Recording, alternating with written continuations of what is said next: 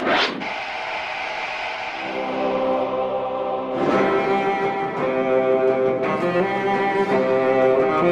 doubt it.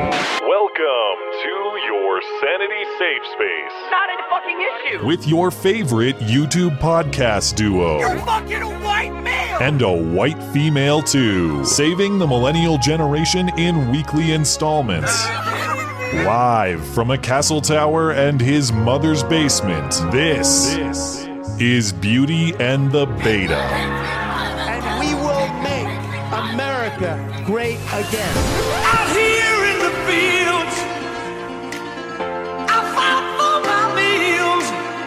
It was there on August of 2017 we saw Klansmen and white supremacists and neo-Nazis come out in the open, and they were met by a courageous group of Americans, and a violent clash ensued. We can't forget what happened in Charlottesville. That's why today I'm announcing my candidacy for President of the United States. Oh, good for you. To be forgiven. America's coming back like we used to be. Ethical, straight, telling the truth. All those good things. President Trump punched back on Twitter, calling him Sleepy Joe. It will be nasty. You will be dealing with people who truly have some very sick and demented ideas. You are fake news. Very fake news. I can't believe that someone would have so much hate in their heart. Go home, bitch. Gag free whoever he is. Get your hard fascist ass out of here. All right, go. In 5, 4, 3. I can't do it. We'll do it live. We'll do it live. Fuck it. Do it live. I'll write it and we'll do it live. Hello and welcome to the show. It is a great show. It is a terrific show. It is a tremendous show. Frankly, the best. You can't ask anyone about that. People often do. This is Beauty and the Beta. My name is Matt Christensen. I'm flanked on my right, as always, by my wonderful co-host, Blonde. Welcome. Hello. To the, 2 people watching live tonight? Something like that. Thank you. I'm shocked if anyone... I'm shocked if anyone is, in fact, tuning in, because we are up against what I've heard is the longest battle sequence ever filmed in Game of Thrones, so that's exciting. Is it going to be a bunch of chicks kicking ass again? I hope not. I've seen enough powerful women the last few episodes to satisfy my appetite for that sort of thing. Anyway, the news stops for nobody, including Game of Thrones. So we'll get to all of it tonight. Styx, of course, is back and will join somewhere in the neighborhood of an hour from now. We're going to talk to him about, I should say we already did. We taped with him earlier, but we talked to him about Biden entering the race and 2020 politics. Yep. And before we get into that, we'll break it down ourselves a bit first. And then after the Styx interview in the latter half of the show, we'll talk about this San Diego synagogue shooting, as well as a detailed case of hoax hate out of Winnipeg in Canada. Thanks to everybody who sent me emails on that. That was probably half my emails this week with links to that story. So thank you guys. And we will take super chats on YouTube or Streamlabs in between topics, $10 and up on the Sunday show, because we are no good lowdown money grabbers. It will be all this and more in your favorite couple hours of listening material. Thanks for liking the show on YouTube. Thank you for reviewing the show on Apple Podcasts. Thanks for supporting the show on mattchristiansenmedia.com. And thanks for emailing us. That's beautyandthebeta@gmail.com. The meetups continue at an impressive pace. I know. I'm continually impressed by how many people are turning out. Did you see the picture from the DC meetup? I saw them all. Is there something subtle? Are you talking about... There are 2 minorities that watch the show. Oh, okay. I thought you were talking about the white power symbol there. Oh, yeah. Yeah. I didn't even notice. I thought that's what you were picking up on. So yes, this is the crew in DC. Glad you guys had a fun time. So cool. Baltimore. Tons of people in Baltimore. Sorry about the Twins beating up on the Orioles, since we got looks like a healthy Orioles crew there. Baseball reference. Don't worry about it. Glad you guys had fun. Des Moines, Iowa. I'm told in the email inbox that this was 8 Nazis meeting at a German pub or a German restaurant. Once again, strong beard game in all the meetups. That's good to see. Much appreciated. Dallas, Texas. Good turnout there. Hope you guys had fun. And then a couple guys meeting up in Greenville, Tennessee. Nice. And last but not least, I got a meetup, not of a picture of any person, but the arsenal, the weapons cache. I guess in Southeast Michigan, they had a meetup at a range. That is so cool. Thanks in part to Justin at Phoenix Ammunition, who sent me this image of the firearm selection that was available. I see a Garand and a Scorpion in there, which I say is exquisite taste, excellent firearm choices. And I did want to say, too, speaking of Justin at Phoenix Ammo, as well as Sonoran Defense Technologies offer, of course, discount codes for our listeners of this show. You can find those on the website. It's mattchristiansenmedia.com/deals. Get yourself some quality ammo at a great price, or some awesome weapon customization. Again, those are deals from Phoenix Ammo and Sonoran Defense Technologies, listeners of the show who are giving other listeners some sweet deals. Check it out at mattchristiansenmedia.com/deals, linked in the description. Lastly, remember a few weeks ago, or maybe like a month ago, I got this Jussie Smollett style threat letter in the P.O. box. They should have cut out those little letters out of a magazine. Yeah, well, it was a threat from some kind of communist, and I described this as a bit. I described it as a joke, and that apparently was not to the approval of the apparent terrorists who are behind this particular message. So I received a video message in the inbox this week clarifying the threat to my life. I guess here's what they sent me. Matt Christensen. I am Comrade Monkey Lungs of the Southern Poverty Law Center. We found your characterization of my letter as a bit to be very triggering and problematical. We are completely serious and demand you leave the country. You don't have a platform to a right, and freedom of speech doesn't mean freedom from circumstances. Your assault words will no longer be tolerated. We will not allow you to continue to advocate for the arming of children and the disenfranchisement of persons of colors. You are on the wrong side of history. We are going to continue in the footsteps of great social justice advocates such as Che Guevara and Dr. Martin Luther King Jr., and to show you we are serious. Death by Coors Light. How unfortunate. Oh my god. It's like being waterboarded. Yeah. Coors boarded. You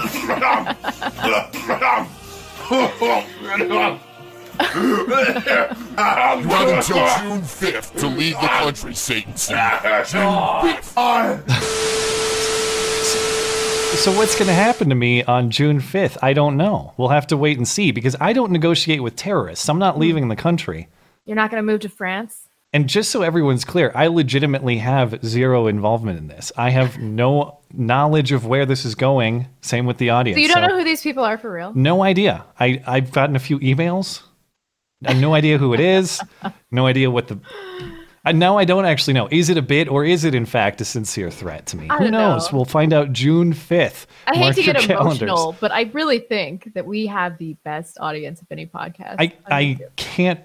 I can't believe someone would put in that much effort if they weren't sincere about threatening me. How about that? Are you really going to print off my face and make a mask of it, and you're going to get three guys together who are in on the bit and they all enjoy it? That flattered. Appreciate it. Before we get into talking about Biden's entry into the race, a few stories to update, a few quick stories. We got the Jussie update, yeah. The Jussie Smollett story just continues on. So, as you recall, Kim Fox is being investigated. There's a lawsuit from the city of Chicago against Jussie Smollett for hoaxing the whole thing. Well, now the two Nigerian brothers, believed to be the fake attackers in Jussie Smollett's hate crime hoax, they have filed a lawsuit against Jussie's lawyers, Mark Garagos and Tina Glandian. Recall that Mark Garagos is the media gangbang guy, and Glandian is the lady who claimed that Jussie's attackers wore whiteface to trick him into believing it was, in fact, a race-based hate crime. And she had that one just locked and loaded. She was ready for that question, too. Yeah. That wasn't an impulsive response. She gets paid the big bucks to do that kind of research, to realize that one of the guys once wore a white-faced Joker costume. Which is true. And he did do whiteface. But the idea that plausibly explains what happened here? Yeah. Yeah. Yeah, that was hilarious. Anyway, they filed a suit in federal court in Chicago. They're seeking more than $75,000 each, accusing the lawyers of making defamatory public statements about the brothers that were published by media outlets. So the suit specifically references the whiteface claim and falsely accusing the brothers of a hate crime they didn't commit.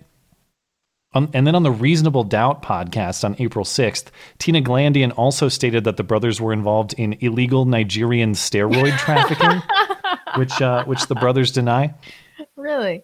She also implied that Smollett and one of the brothers had a sexual relationship, but the brothers say that the brother accused is heterosexual and was dating a woman at the time. The reason the accusation of being gay is the brothers say the reason the accusation of being gay is damaging, according to the brothers, is because their family is still in Nigeria where gay sex is still criminalized. So that's... I mean, I think we can all agree that they're super gay, right? I don't know. I've not heard them. I've only seen the pictures of them. They're like they just pump iron and take steroids at the gym with Jussie Smollett, and there's no homoerotic angle to this. Really? Well, now they're going to sue you for defamatory statements. So you get to pay that bill. And what was the last thing? Oh, the lawyers... they also said that the lawyers' claims implied that the brothers perjured themselves when they testified before a grand jury against Jussie Smollett to bring those charges that, of course, were dropped by Kim Fox's office when she recused herself but still directed her staff not to bring serious charges against Jussie Smollett. Anyway, keep an eye on it. Recall last week we discussed Snopes debunking an AOC meme, her on The Price is Right bidding free on whatever the item was. Yeah. That, of course, originated with the satire site, the Babylon Bee. This week, the Babylon Bee responded with an article titled Obnoxious Snopes Writer Keeps Fact-Checking People's Jokes at Parties. Babylon Bee is killing it. I really like the site a lot. Just to give you a brief reading, it says, according to sources, an obnoxious contributor to Snopes.com continues to fact-check people's jokes at every party he goes to. The writer, Xander Billings, is always ready to confront people telling jokes with facts and logic to ensure the listeners aren't hoodwinked into laughing. Actually, Billings began after he heard one man begin telling a joke at a party this weekend, quote, there's no hard evidence that a priest, a rabbi, and a minister walked into a bar together. I've called all the bars in the vicinity. In addition, it seems implausible that three people of such varying faith traditions would all go to a seedy establishment like a bar in order to have alcoholic beverages. And is the bar kosher? That seems far-fetched. I'm rating this one false, he shouted. The partygoers appreciated his fact check so much that they walked away from him to the other side of the party so he'd have a space to work on his fact checks in peace, sources claim. That's so good because the left, they've just turned into this group that just wants to steal everybody's joy. And they have no sense of humor. I'm happy that somebody is pushing against this. Yeah. So good for the Babylon Bee. I hope they keep killing it on the satire front. And lastly, Congressman Dan Crenshaw was the headliner at a Turning Point USA event at Arizona State University this week. The event was called Representative Dan Crenshaw versus Socialism. It had this, let's see if I can get the artwork here. It had this cool artwork, stylized like Street Fighter, of him fighting Karl Marx. So that was pretty neat. Anyway, he gave a speech, and then he had a Q&A section, and one brave anti-fascist warrior stood up to stick it to, of course, combat wounded veteran and apparent Nazi Dan Crenshaw. Check out this exchange. This was hilarious. TPUSA is for Nazis, and you should be ashamed of your service in Afghanistan. It was an illegal war of aggression by the United States. You should be ashamed of yourself, not proud of your service. If you have to call somebody a Nazi, it's a good indicator that you haven't thought through your argument very well. I don't know how I can follow that. That was fun. At least we had a little bit of... That was... Okay. But get more creative with your insults, man. Like, Nazi, come on. Yeah. I wanted to say this about that exchange. Beyond the obvious silliness of the Nazi accusation, the thing that bugs me actually is conflating the individual service member with the war itself. Mm-hmm. Now, serving in the military doesn't imply that you agree or disagree with the particular task or mission or war or whatever.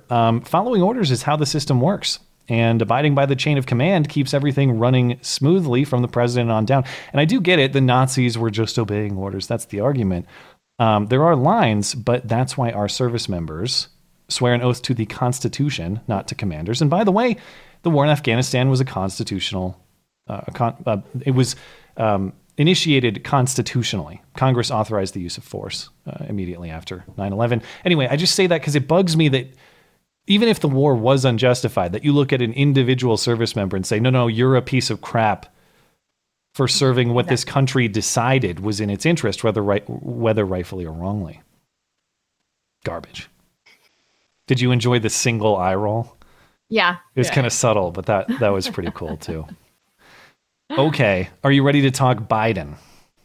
I kind of can't believe this is happening, but you've been calling it for months. I think when we talked about this, what was it? We started talking about it about 6 months ago. You said it's going to be Biden, and he's polling better than everybody else. Pretty much called all of this. Yeah. I don't want to toot my own horn, but you mentioned that too. Because he lacks intersectional cred, he's going to have to hate Trump the hardest. The hardest. And you mentioned the white nationalist angle as well. I don't remember that.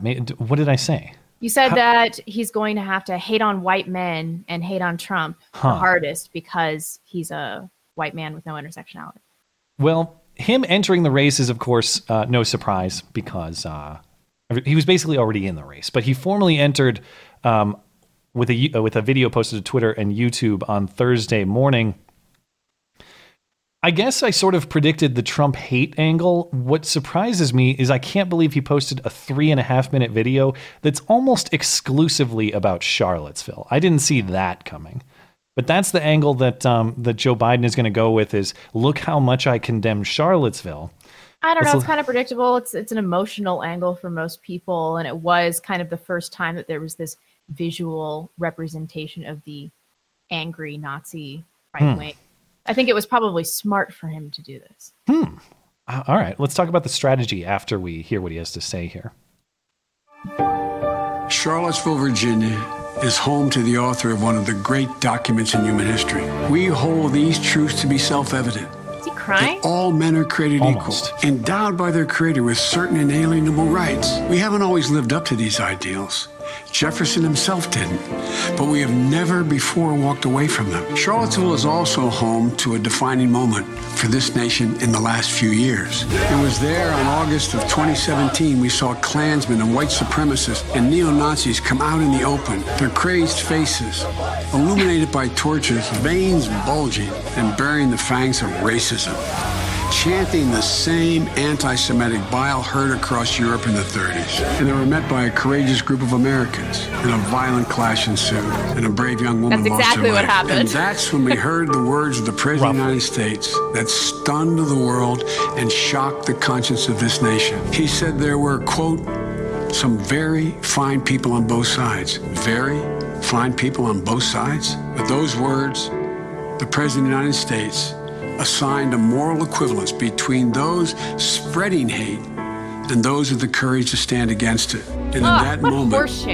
I knew the threat to this nation was unlike any I had ever seen in my lifetime. If we give Donald Trump 8 years in the White House, he will forever and fundamentally alter the character of this nation. And I cannot stand by and watch that happen. The core values of this nation, our standing in the world, our very democracy, everything that has made America America is at stake. That's why today I'm announcing my candidacy for President of the United States. We can't forget what happened in Charlottesville. Even more important, we have to remember who we are. This is America. Okay. You want to go first? I got a lot to say about this. I mean, I fail to see why. I know the left was up in arms about this, but I fail to see why what Trump said is so controversial. There were clearly good people in the right wing. And I still believe that this was a tiny minority of the people that were at Charlottesville. Most of them, I think, were center right. I've never understood why the both sides comment is controversial. It seems pretty clear to me in the context that he's talking about the context of supporting or opposing the statue stuff as opposed to like the white supremacist, the tiki torch scene. But okay, even beyond that, you can watch the footage of that entire weekend. The violence is mutual. Beyond that, beyond like mutually consensual combat is what seems like you'll see. I 100% guarantee if Antifa doesn't show up, the whole event is a non-violent non-issue other than the fringe speech that was on display. Again, I don't endorse the people on the left, this fight. What did he say? What was the specific terminology that they were fighting oppression? Was that it? He described them as courageous Americans who are fighting hate. Now, I'm sorry. That's insane. And again, I have to go back and qualify. I don't endorse the message of the Tiki Torch Marchers. I'm just saying I don't think that they were inherently violent out to attack random people on the street or something like that. This was mutually consensual combat. I'm telling you, watch the footage. These two parties just show up and they start talking shit and punching each other. That's how it went. Did he address James Fields at all? He said that Heather Heyer was murdered, but I don't think he said James Fields' name. And I don't think he said her name either. He just said a brave young woman was murdered. What? I mean, he probably didn't want to dip too deeply into that because of the footage of his car getting attacked. Well, yeah, there's that. And again, doesn't justify driving the car into a crowd, but you can see the beating up of the car prior.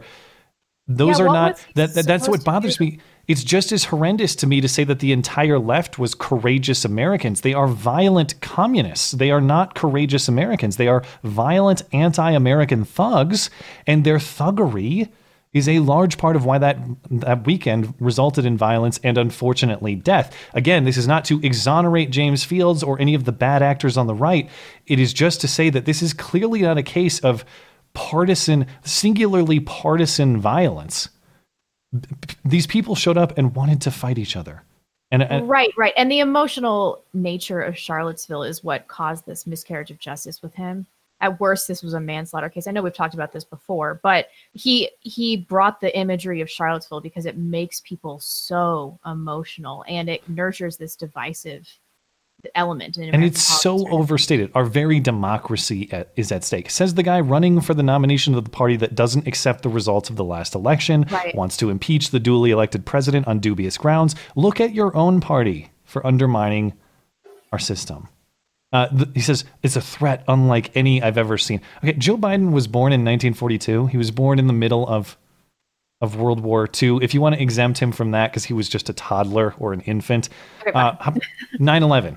Yeah. Oklahoma City bombing, Orlando shooting, San Bernardino, Fort Hood, the entire war on terror, the Cold War, Vietnam. These are things Joe Biden has seen in his lifetime. And I'm supposed to believe that Charlottesville is the singular greatest threat that we've ever witnessed. He's also trying to appeal to a younger audience who doesn't have the historical perspective that older people do. I think that's probably one of the reasons. He's like, how can I hook younger people because I'm so old and so creepy and so uncool? Now, you said you thought that this might be kind of smart strategy, though. I think it was good. It was good strategy. Okay, how so? Because I don't share that view. Well, I think that it appeals to younger audiences, like I mentioned, because they don't remember any of these historical events. And so their mind is really in oppression and victimization and this culture of intersectionality. And so he's like, how can I tap into that, into something that people remember? And then Charlottesville, it is an emotional thing for the general public. They think about the imagery of like the Jews will not replace us and all this, and it pisses them off. So I think that he wanted to get emotional, and then he wanted to round it out, bring back, the spirit of America, which the location of Charlottesville made that really easy. And then there was a Trump response to that really pissed people off, that he was able to, relive. Well, I guess my thinking is I don't think most Americans care about Charlottesville because I think they're gonna vote with their wallet in mind. They're gonna vote for their own interest as opposed to like, well, the president said something bad. It's pretty difficult to actually connect the president to Charlottesville, but maybe if you can expand Charlottesville into the broader oppression narrative, maybe that's the angle. It appeals to his base. I don't think this is going to flip anybody. To like the independent voter or something. Maybe, I don't know. I don't know that it appeals to the independent voter. Here's why I question how it will go with Democrats, though, in the way you're describing, or even young people. It's the premise he's operating with, which, as you said, he mentioned Charlottesville as the home of Thomas Jefferson and the writing of the Declaration of Independence and all that. Did you catch that TJ shade? He was Yeah, like, the Thomas Jefferson yeah. didn't live up to the ideals either. But the premise, what's the premise there? That America is a fundamentally good place that's good in its foundation, even if we don't live up to those ideals all the time. Will that philosophy fly with the younger fringe progressive Democrats who don't believe that? They believe this country's fundamentally bad. They believe this country is actually evil. That's a good point. Yeah, that's a good point. But he did shit on Thomas Jefferson. He wanted to like make it known that he doesn't think that what we were built on fundamentally he thinks is antiquated in some way.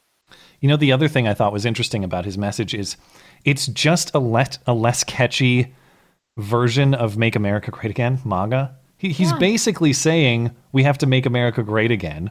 And if he didn't say it explicitly in that video, he was caught on the campaign trail saying basically that. Listen to this soundbite after he announced. America's coming back like we used to be. Ethical, straight, telling the truth, moving in a way, supporting our allies. All those good things.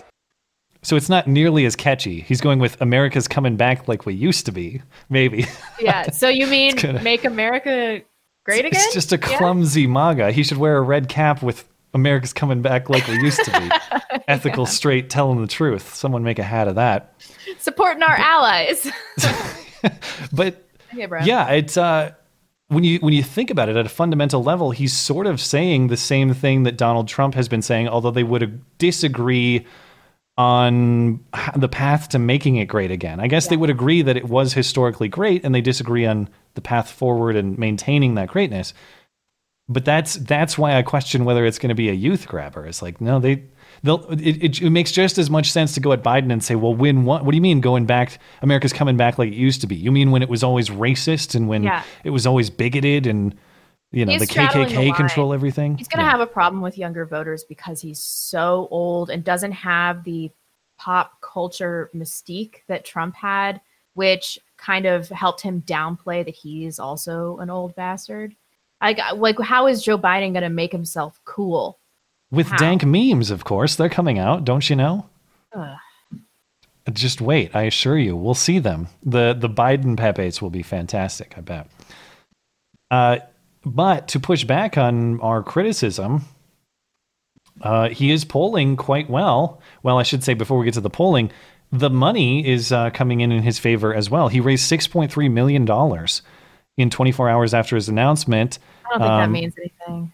Well, his website is reporting over 100,000 distinct donations, and that does outpace Beto, who had $6.1 million in his first 24 hours, and Bernie, who had $5.9 million. That just means he has a bunch of sycophantic, rich old donors. It doesn't mean anything about the demographics of the people that are donating money to him. They're saying average donation of $40. If you're going to win, you have to get millennials. I mean, I don't really see a way out of it. Well, they don't donate to anyone. And they don't donate to anything. They just lecture other people for not donating to things. Right. So I don't know if it's the best way to gauge popular support. Well, then you got the polling, which of course, Hillary was 95% likely to win in 2016. 98% likely, according to the New York Times. Take it with a grain of salt. But if you buy into early polling, I've not seen, again, I will always try to go to Real Clear Politics averages, as opposed to one particular poll, because you get some semblance of the truth maybe by aggregating them all. We don't have that yet. RCP average is not caught up yet to the announcement, but you know what? This one's not even caught up to the announcement yet either. This is from April 19th to 21st. So this is even a little dated. But if you believe the data published here, he's leading all Democrats nationally at 30%, Bernie Sanders at 24%. And then all the rest, of course. Biden is also leading in the crucial early states of Iowa, New Hampshire, South Carolina, and Nevada. A hypothetical Trump-Biden matchup has Biden leading by 8 percentage points, but we're so far out that I would not put a lot of stock in that.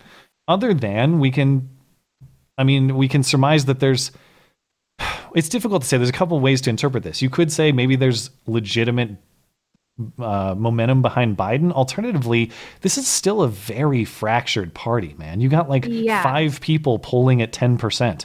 And if we've learned anything from polling, I mean, it's that it cannot be trusted, especially early polling. I And would national imagine polling in this context means nothing. It's What worthless. matters is those early states. I would imagine that there's going to still be some kind of dark horse candidate that arises later. Michelle Obama, she's coming in. I don't think so. With her big swinging dick and all. Michelle Obama. Ugh. Okay. That's all I got to say on Biden. I'm very eager to talk about the crazy ideas from the Democratic Party that emerged at this CNN town hall before we get to Styx. If you're down to do that. Yeah. So on Monday night, 5 Democratic presidential candidates participated in a CNN town hall in Manchester, New Hampshire. And the crazy was on full display. We're going to go through the highlights, starting with Elizabeth Warren's free college plan. So Elizabeth Warren has a plan both to forgive all or close to all student debt in the country. Oh, God, what a disaster. And not only that, but make college tuition free going forward. How's she going to pay for it? Well, she has an explanation for us. Here's Elizabeth Warren. I have 2 parts to the proposal. Part 1 is that we say that we are going to roll back student loan debt for about 95% of students who have debt. Part 2 is to make sure that we never get in this mess again on student loan debt, and that is to make college universally available with free tuition and fees, and to put more money into Pell Grants so that students of color, so that our poorest students have real access to college, and that we put some real money into our historically black colleges and universities. There it Can we is. talk about how to pay for it? I started in several months ago talking about a wealth tax, an ultra millionaire's tax. It's 2 cents on every dollar of the great fortunes above $50 million. So your 50 millionth and first dollar, you got to pay 2 cents and 2 cents on all of the dollars after that. She should do that. I like this. You like this? Is this part of the collapsitarian agenda, or what do you mean? Yeah, this is so retarded. I mean, if college were free, if you actually could fund colleges through this idiotic super wealth tax or whatever, and everybody could go and it were free, then it would make it obsolete. It's already nearly obsolete. I mean, a college degree is what a high school degree used to be. Yeah. It's what a GED used to be. So she should do this. Yeah. You It would absolutely collapse academia. devalue it. I mean, that's kind of the exchange is you assume the risk of going to college, and then since you assumed the risk, you took on the debt or you paid for it, you get the benefit later in life because theoretically you are a more skilled, more capable worker, or whatever. You're able to maximize your worth, your value more so because of the tools that you acquired at college. Problem is we have so many degrees that are absolute silliness and have no real world practical application. And that's fine. I don't necessarily have an issue with those, but it's not fine when we're saying the public will subsidize those things. If the degree has no economic value, it seems like a double waste to raid the taxpayer to pay for that, regardless of whether it's the ultra rich or not. I'll get to that in a moment because the tax here is suspect. And how would they delineate? It would only go to public colleges, presumably. I don't think they're going to do this. Would it just I don't be think like if they're going to pay for you to go to private student school population, or how would they delineate funding? There are a million problems with this. Just speaking personally too, as someone, and I assume you're somewhere in the same boat, as someone who's paid off thousands and thousands of my own, thousands and thousands of dollars of my own student debt, I don't want the taxpayer paying for that. That's debt that I agreed to assume. Right. And that is a debt that I personally want the satisfaction of paying. I don't want to be bailed out on that. Mm-hmm. That's not someone else's job to pay for that for me. I agreed to accept that. And I want the pride and satisfaction of working my way through paying off that debt. Now, as far as the tax here, that's where it gets a little tricky because I mean, you run into this problem. She said it's going to be the ultra millionaires thing. Well, it's not as though we're going to have a specific ultra millionaires account that goes specifically to education, free education of everybody. So as a practical matter, you're going to have people who didn't go to college, already paid off their debt, whatever, now paying for someone else's debt. Imagine just finishing paying off your student debt and now you're taxed to pay off someone else's too. That's just silliness. And I know the progressive response is, well, it's just the ultra millionaires. We're only going to tax the super rich people, and it's only $2 above your 50, or 2 cents on every dollar above your 50 millionth. Yes. I mean, this is also clear market failure. If your degree is literally worth nothing and you're not going to be able to contribute to the job market, then why should other people be paying for your degree? Stefan Molyneux was talking about this the other day, and this was so brilliant. I don't know why I haven't thought about this, but employers should be like poaching high schoolers and then sending them to college to get educated, to the college of their choice. They should pay for their education. And then in exchange for that, they would have to sign like a 5 or 10 year contract in exchange for their college tuition. That way, academia wouldn't collapse. Jobs that are marketable and skill sets that are marketable would be valued. And we wouldn't have this debt problem. It's these worthless degrees. That's the real problem. Yeah, and again, I want to be clear. It's like, do what you want, just don't make people pay for it. I don't care if you want to major in like lesbian African studies, fine. But like, I don't have to employ you, and I don't have to fucking subsidize you either. Of course not. Yeah, do whatever you want, just don't make me pay for it. And that's the problem. Oh, it's only the ultra millionaires. The language here is pretty suspect. If you look on Elizabeth Warren's website, it's when she described it in the CNN town hall, she says every dollar over 50 million you're taxed.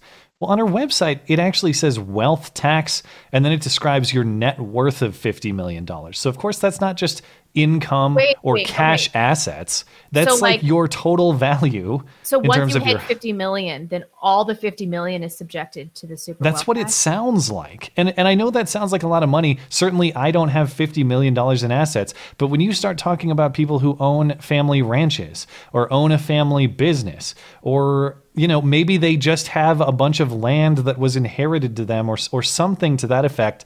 This is actually a sizable group of people. It's not just the Koch brothers you're raiding to get this money. Plus, they act like every person that has super wealth, it's some kind of inherited thing, and they're just living some luxury yacht life with this money. But mostly, I mean, I bet the vast majority of people with super wealth own businesses and employ hundreds, thousands.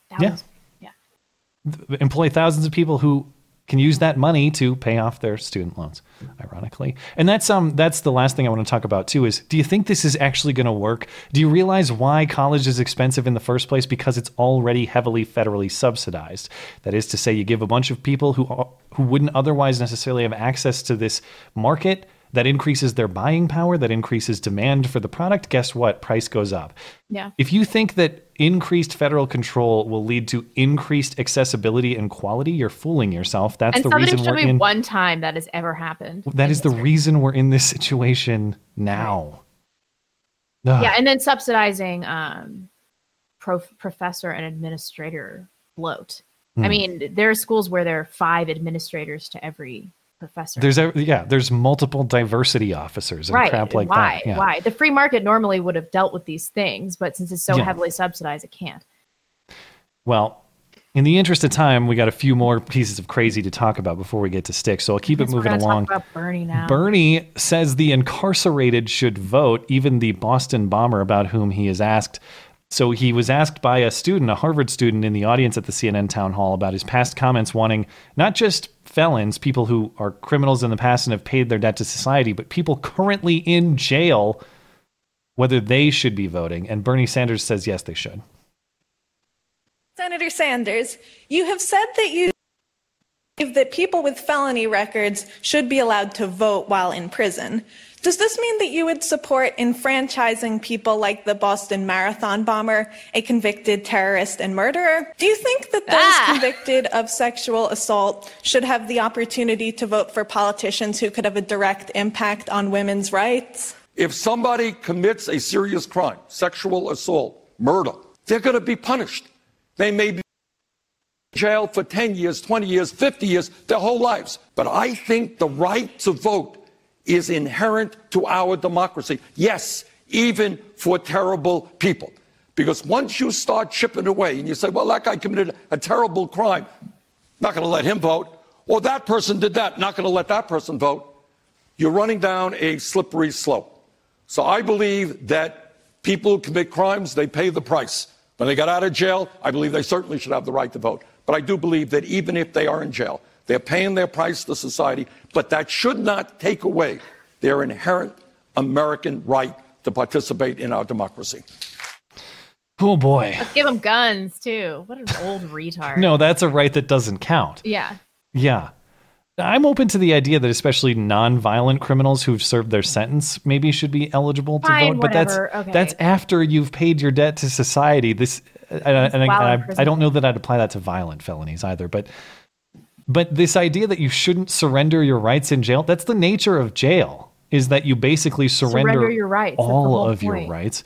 The Constitution doesn't say all rights will be preserved no matter what. It says you will not be deprived of life, liberty, or property without due process of law. And that's the point. Due process has convicted you of a serious crime, and therefore bye-bye to your rights to life, liberty, and property. And I was reading about this too. On top of that, you and I were discussing this throughout the week. The right to vote isn't as clearly defined as Bernie describes. It's not actually in the Constitution originally prior to the 14th and 19th Amendments, other than a guarantee of a Republican form of government, which can imply a right to vote. But the founders quite clearly wanted the states to regulate this issue as they saw fit. There's an interesting piece over at the Daily Wire by Josh Hammer. And it, let's see if I can find it here. And it notes a few quotes from some of the guys in the House and Senate at the time the 14th Amendment was passed. Representative John Bingham, who was the chief author of the 14th Amendment, wrote, "We all agree, and the great body of the people of this country agree, and the committee thus far in reporting measures of Reconstruction agree, that the exercise of the elective franchise, though it be one of the privileges of a citizen of the Republic, is exclusively under the control of the states." Senator Jacob Howard also wrote at the time, "The right of suffrage is not in law one of the privileges or immunities thus secured by the Constitution. It is merely the creature of law. It has always been regarded in this country as the result of positive local law, not regarded as one of those fundamental rights lying at the basis of all society, and without such people cannot exist except as slaves subject to despotism." This Interesting. gives me some perspective on what angle we should take for repealing the 19. But yeah, I mean, that means that the right that's more enshrined are 1A and 2A, and they would never talk about giving guns back to felons that had been released from jail. Yeah, I mean, that's the irony, is the right to vote is not, say, part of the Bill of Rights, part of the negative rights that the senator and the congressman were talking about. Yet Bernie Sanders, presumably, I guess I should allow him to answer that question. I'm guessing that he wouldn't say he's fine with them having their speech silenced, not being able to get a gun, being subject to search and seizure on a moment's notice. Who knows? I guess you don't technically surrender some of your other rights articulated in the Bill of Rights, like be free from unreasonable or from cruel and unusual punishment, that sort of thing. But the point is, when you commit a crime, you therefore surrender those rights. That's how the system has always worked. That's how it was envisioned by the framers of the Constitution. And I say this as somebody who wants to preserve the individual's right, with the only asterisk I would put on that is people who are in jail and violent criminals. Those would be my asterisks. Some other people would apply more. But the point is that the founding of this country, it was always viewed that states would decide this issue for themselves in terms, it wasn't just viewed as a natural right like free speech is in terms of voting. Now, there's a debate there about whether that should be the case, but he uses that as the basis for his argument here, and I think that's kind of unfounded, you know? Yeah, I agree. I wonder what Ann Coulter has said about this. Well, the last... she's gone full retard lately. I can't even believe what I'm seeing from her. So you're off the Ann Coulter train. I know we got into it with Styx a little bit in a moment. But I'm frustrated with Trump not dealing with immigration issues enough that I'm very seriously considering abstaining from voting, or not voting for him, or voting for somebody else. I don't know. I'm open to ideas. But this thing that she's come out and said that she's going to vote for Bernie because of some commentary on immigration that he made, I think in 2006. It's like, you can't possibly think that Bernie's not going to be anything but a straight up open borders advocate. She might be saying it in jest, but it made me want to take what Styx had to say a little more seriously. Maybe he'll persuade you. Yeah, and then every time I would talk about women in politics, I'm like, yeah, I mean, the only real exception are people like Ann Coulter. But now I look at her and I'm like, no, like no one, women in politics. This tweet from AOC's chief of staff was hilarious. What's the reason not to let incarcerated people vote? Shouldn't the people most affected by unjust laws have some say in electing people to change them?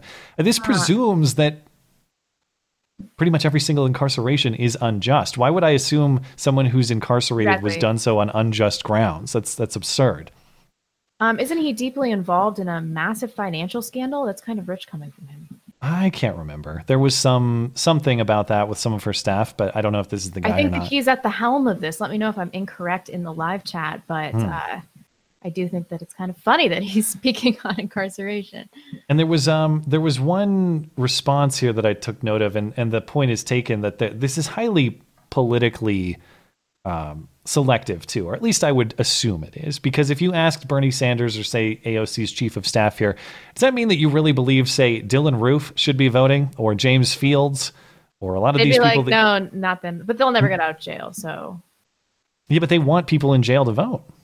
Oh yeah, I guess he did he just kind of alluded to that though. He was a little bit. But that was the question straight up, and he answered affirmatively without qualification. That's true. Yes. I guess that kind of slipped past me because he spent a few minutes in the beginning talking about people after they've paid their debt. Yeah, and I think there's a debate there. I do. I don't think it's insane to talk about that. But in jail in many cases, like what's his face, Tsarnaev, the Boston bomber, for legitimately trying to destroy this country, or at least a small part of it, you're going to give him a voice in the future of the country. Right. Okay. Good luck with that. Next up, we got Kamala Harris, who was asked about mass shootings at schools and says she's going to take executive action for gun control. Here's what she says. As a future educator, I'm really bothered that public schools are being targets for mass shootings. 2 days ago was the 20th anniversary of the Columbine massacre, but still 2 decades later, no major gun control legislation has been passed. So my question is, as president, how will you go about keeping our schools safe and keeping guns out of the hands of those who should not have them? There are people in Washington, D.C., supposed leaders, who have failed to have the courage to reject a false choice, which suggests you're either in favor of the Second Amendment or you want to take everyone's guns away. Supposed leaders in Washington, D.C., who have failed to have the courage to recognize, you know what, you want to go hunting, that's fine. But we need reasonable gun safety laws in this country, starting with universal background checks and a renewal of the assault weapon ban. I will give the United States Congress 100 days to get their act together and have the courage to pass reasonable gun safety laws. And if they fail to do it, then I will take executive action. And specifically what I will do is put in place a requirement that for anyone who sells more than 5 guns a year, they are required to do background checks when they sell those guns. I will require that for any gun dealer that breaks the law, the ATF take their license. And by the way, ATF, alcohol, tobacco, and firearms. Well, the ATF has been doing a lot of the A and the T, but not much of the F. And we need to fix that. Part of what has happened under the current administration is they took fugitives off the list of prohibited people. I put them back on the list, meaning that fugitives from justice should not be able to purchase a handgun or any kind of weapon. All I can think of is she wants F and the A and the T or whatever the way she's I know. putting. Well, the assault weapon, I mean, this is clearly unconstitutional, but I will say that I think that she has what it takes to rally the Democratic base. I think it's going to be her. A few things to say about this. The hunting thing, the Second Amendment is not about hunting. I will never grant them that hunting is the philosophical basis for the Second Amendment. That's insane. I hate it when they make that argument. It's very clear that it's to protect us from one another and to protect us from a tyrannical government. Self-preservation. Yeah. Yeah. She says, it's a false choice between protecting the Second Amendment and taking away guns. Well, what do you mean by your things like assault weapons ban and so forth? Am I supposed to believe that she does not, in fact, want to confiscate guns? Is that right? Not actually part of her plan? Okay. And then she proceeds to talk basically about that. But as far as the rest of her plans here, there is no legal basis to do this. And I say this as someone who ripped Trump previously about the executive action declaring an emergency to build the wall. But at least in that case, Trump had a legal basis, an existing federal law on his side, and he wasn't directly violating a constitutional right in so doing. Now, to consider what she's saying here, federal law, the National Firearms Act and the 86 machine gun ban, they heavily regulate machine guns and silencers and short-barreled shotguns and short-barreled rifles and a few other items. But her definition of assault weapons is not, in fact, any of these things. It's just weapons that are 100% legal under existing federal law that have attachments she doesn't like. So that would be going well beyond. The point is, what I'm saying is she's not just enforcing existing federal law through executive action. She's inventing new law. Now, as far as the way, obviously, the course of action there is to expand the definition of what an assault weapon is. Yeah, that's clearly what they're going to do. Anybody that can't see that, it's terrible. Now, when she talks about the if you sell 5 guns, you have to get background checks. Well, that's not what the law says either. Under the law, if you were in the business of dealing guns, you need a federal firearms license, and you must conduct background checks if you're selling guns. But that is defined as someone, to need an FFL, you're defined legally as a person or business who, quote, devotes time, attention, and labor to dealing firearms as a regular course of trade or business with the principal objective of livelihood and profit through the repetitive purchase and resale of firearms. Selling 5 guns does not fit this definition. Does it sound to you like she's trying to develop a registry for future confiscation? No, that sounds like a false choice. I mean, that has to be what they all want to do, right? Yeah, well, it seems, I have no doubt that Kamala Harris would have, at bare minimum, a registry of all guns, if not outright confiscation, at least of guns that she deems to be too dangerous for us plebs, you know? I did want to mention, too, she talks about the ATF not spending enough time on the firearms, spending too much time on alcohol and tobacco. Now, I don't know what their resource breakdown is, but I'm not hearing a lot of big ATF alcohol or tobacco busts. Yeah, so I've often wondered what they do. Like, what so I was curious, and since they don't publish like, listen, we devote 80% of our agents to this or 50% to that. I just took a look at their last 10 days of press releases on their website to get an idea of who's being arrested for what. If you're curious, out of the 25 cases they've publicized, 10 cases resulting in arrest, at least one arrest, over the last 10 days, 22 incidents included firearms charges. That's 88%. I don't think they're not spending enough time on the F, as she says. It looks like they're spending plenty of time on that, if not nearly exclusively. If that's a rough proxy to measure, but almost all their stuff that they're publishing right now is on guns. And then lastly, she says fugitives from justice shouldn't be able to get guns. You're already a prohibited person under federal law. If you are a fugitive from justice, that's one of the boxes you have to check on the form when you're buying a gun. Are you a fugitive from justice? No. And then you have your background checked. I mean, in this case, this would just be an executive order to enforce existing gun law. So I guess good job, Kamala Harris, in that regard. But the point is, Congress doesn't need to act. She set that up as Congress needs to act to do this. They already have. That law already exists. So what do you think about her chances as far as being the Democratic candidate? I mean, I know she's not polling well, but I maintain that she has the appropriate intersectionality. She's going to have some problems because she's married to a white guy. And then she's Jamaican and Indian, which is like not the appropriate mix of black for the black community. But Barack Obama did well. But I still think that she's going to end up doing better. She is the intersectional candidate of choice. That is her biggest asset. Yeah. So we'll see how it goes. Lastly, and then I want to get to Styx as quickly as we can here because we're already almost through the first hour. This is not at the town hall, and Mayor Bill de Blasio of New York City is not in fact running for president officially, although it seems like he kind of is. But I just wanted to play this because it's honorable mention for crazy of the Democratic Party. He gave a speech talking about New York City's, I guess, existing or forthcoming Green New Deal in just the city. And this was on Earth Day, and he said, we're going to ban steel and glass buildings in New York City. Check this out.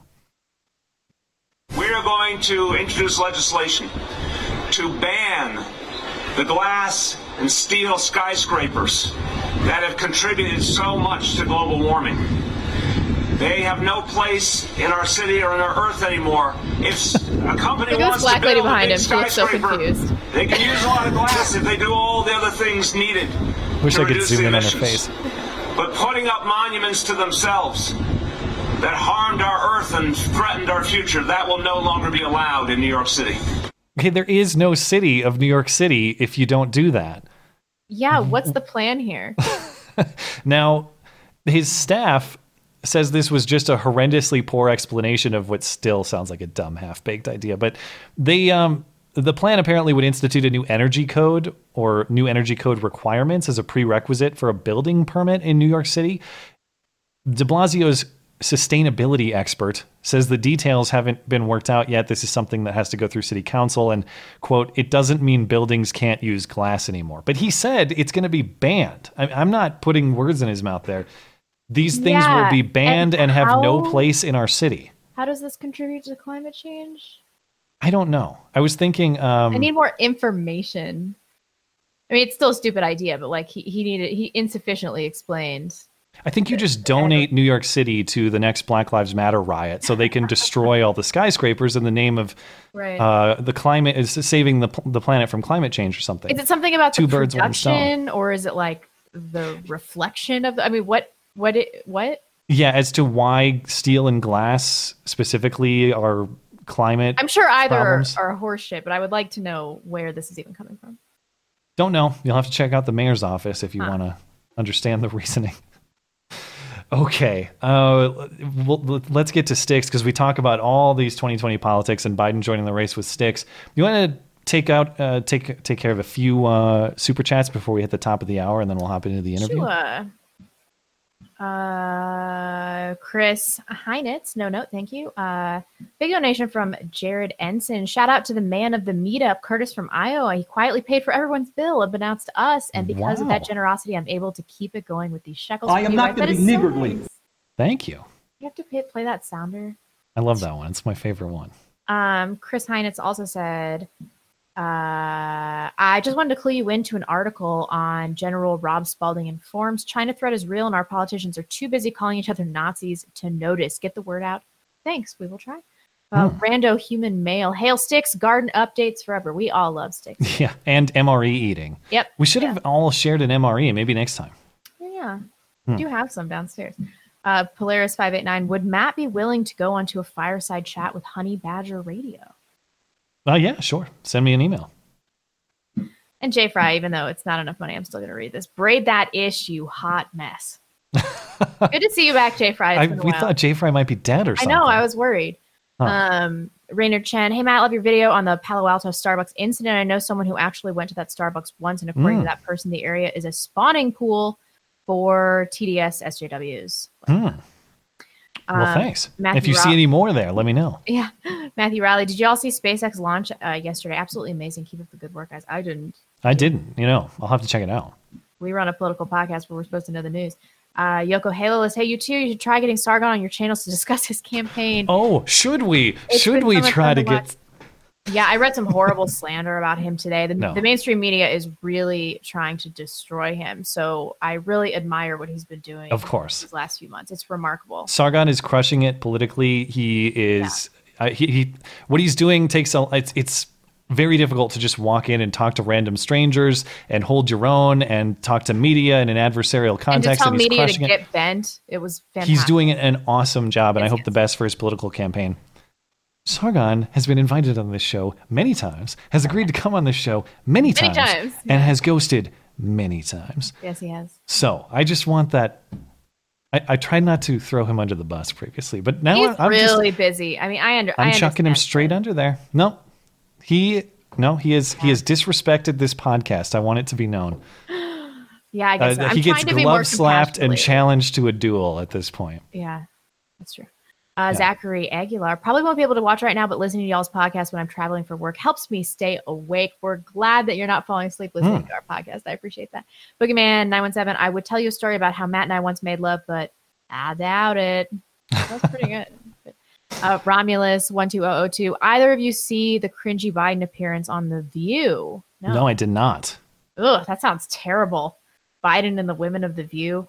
I won't be tuning in. Yeah, Bill no McPherson thanks. with the good hair, happy to delay Game of Thrones for the show, even though something is finally going to happen. In reality, my wife is at home and she'd kill me if I watched it without her. Hopefully we can both watch after the stream. I know, but it's just going to be a bunch of women kicking ass. And then Jon Please Snow's no. going to die at the end of the series. And then Khaleesi's going to reign over everything. No, so no. They're Cersei and gonna the Night King feminist have to this get all up. married. Everyone dies. Cersei and the Night King get married. That's the ending I want. Okay. I can get on board with that. As long as Khaleesi dies. Either she or Jon have to die for sure. She's so annoying. She's like, my throne, my dragons, no children. Blah, blah. All right. What do you say we get to Styx? Or you got one more? Bad Twin Z, how original Michigan meetup, Oklahoma is not impressed. Oh, that's right. They had that sweet. Yeah, they actually had the footage of the shooting. Yes, that's true. They did at the Oklahoma meetup. I nodded like I remember what they were talking about, but I didn't. That was really cool. All right, we'll get to the Styx interview here. Like I said, we just talked to him about all the politics that we were discussing previously. So we'll be back in about 20 minutes or so. And in the meantime, enjoy Styx. Remember, we're going to talk about the synagogue shooting and hoax hate when we get back as well. So catch you in a little bit.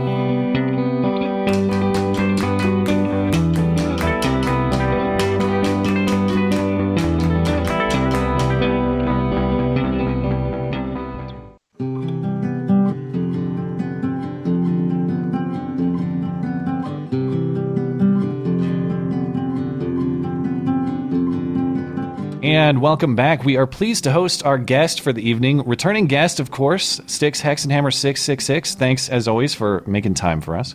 I'm glad to be aboard. I would say at this point, you need no introduction among most of our audience. But if you are new to Styx, you can find his links in the description and check him out. But I figure, since the campaign is heating up, or at least getting there, and as of today, we're recording this on Thursday, Joe Biden is officially in. I know you haven't had a chance to watch his reveal video yet, which of course is not a surprise to anybody. Everybody knew he was going to run. But I guess I was sort of surprised because he went all in on Charlottesville. This thing is 3 minutes of look how much I condemn Charlottesville and Trump didn't. This cannot possibly surprise you. You've predicted this exact course of events. Yeah.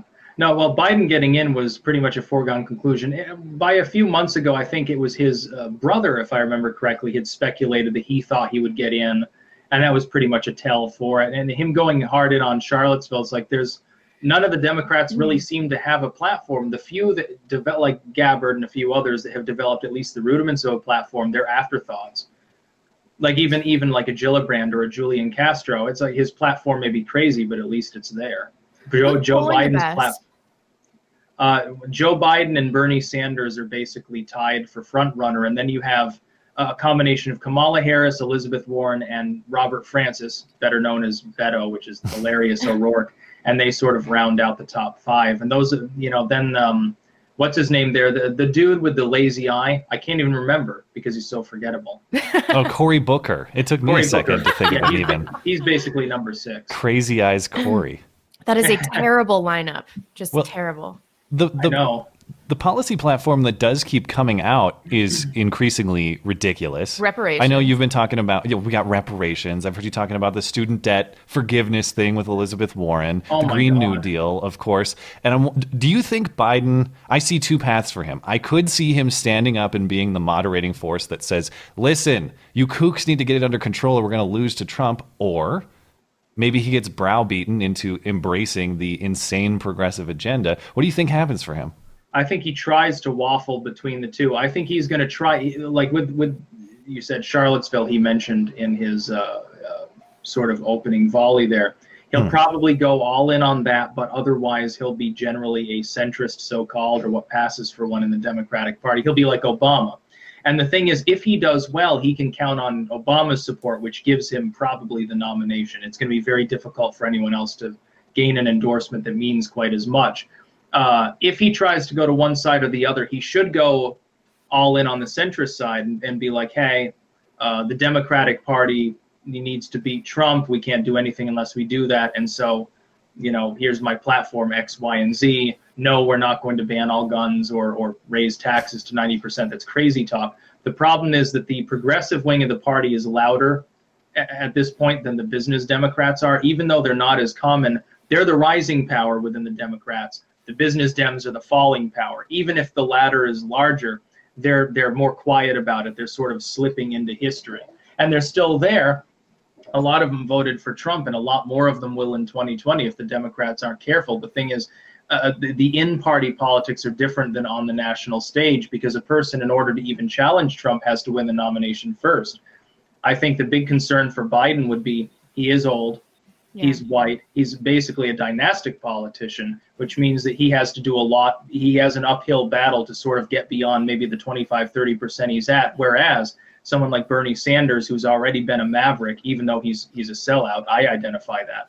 Within the party, at least, he's more of a maverick. He has less of an uphill battle to climb, I think. What do you think about the gravity of these Me Too claims? These Me Too light.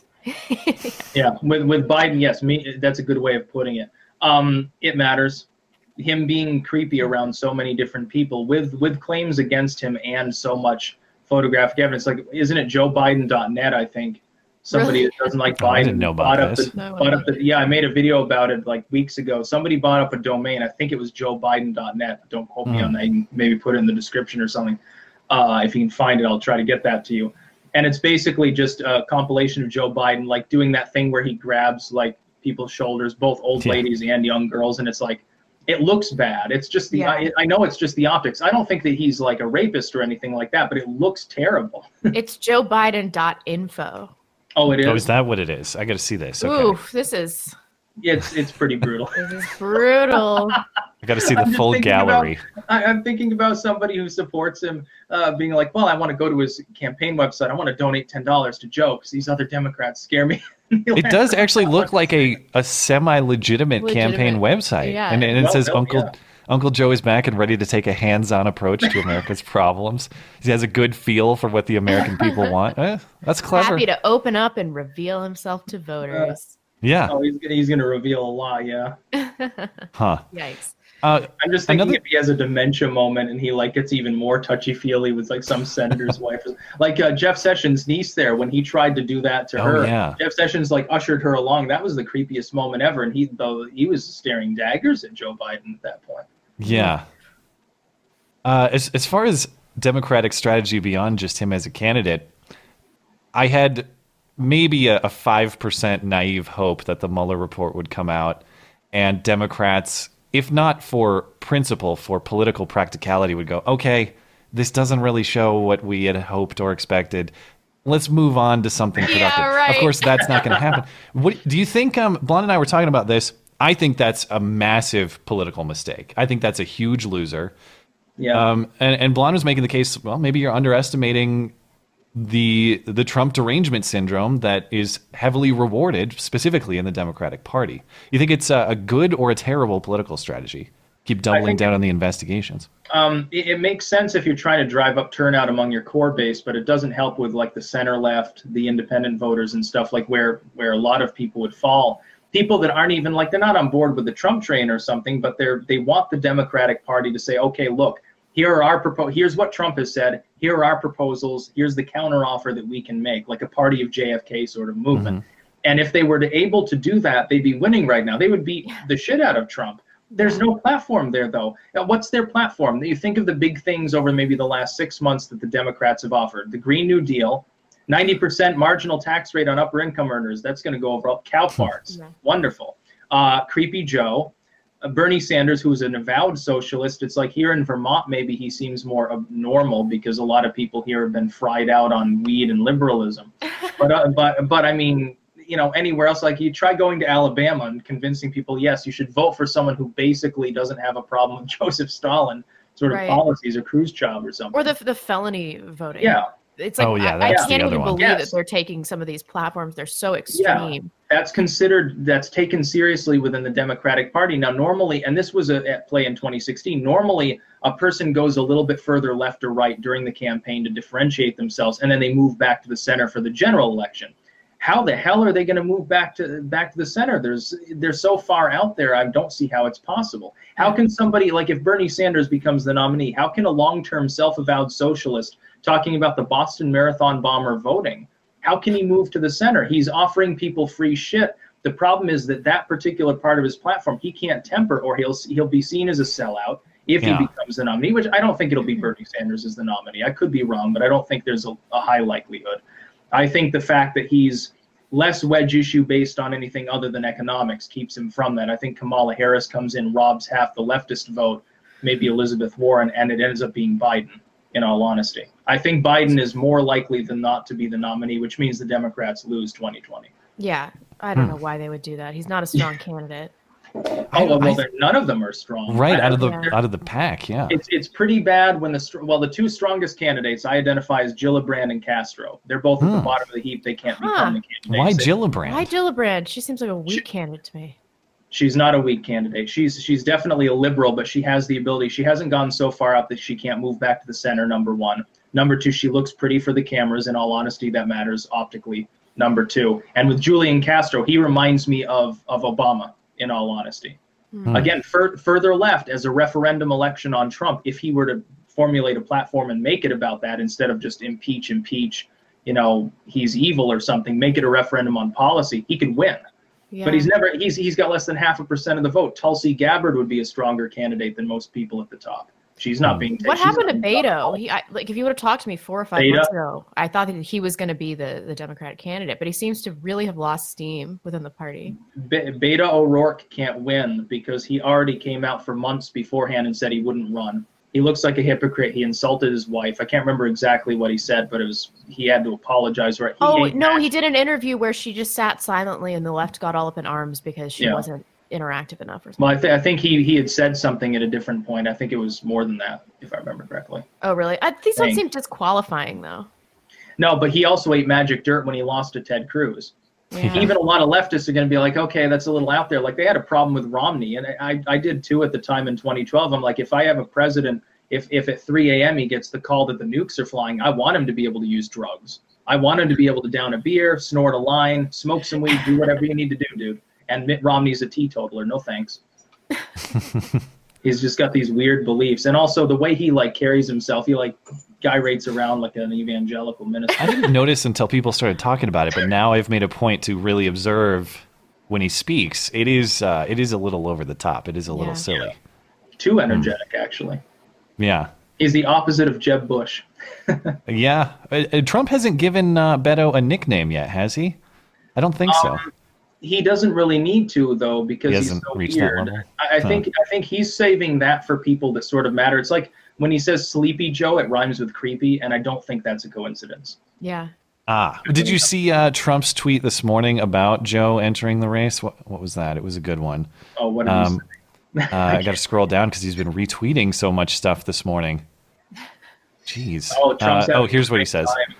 Welcome to the race, Sleepy Joe. I only hope you have the intelligence long in doubt to wage a successful primary campaign. It will be nasty. You will be dealing with people who have some truly very sick and demented ideas. But if you make it, I will see you at the starting gate.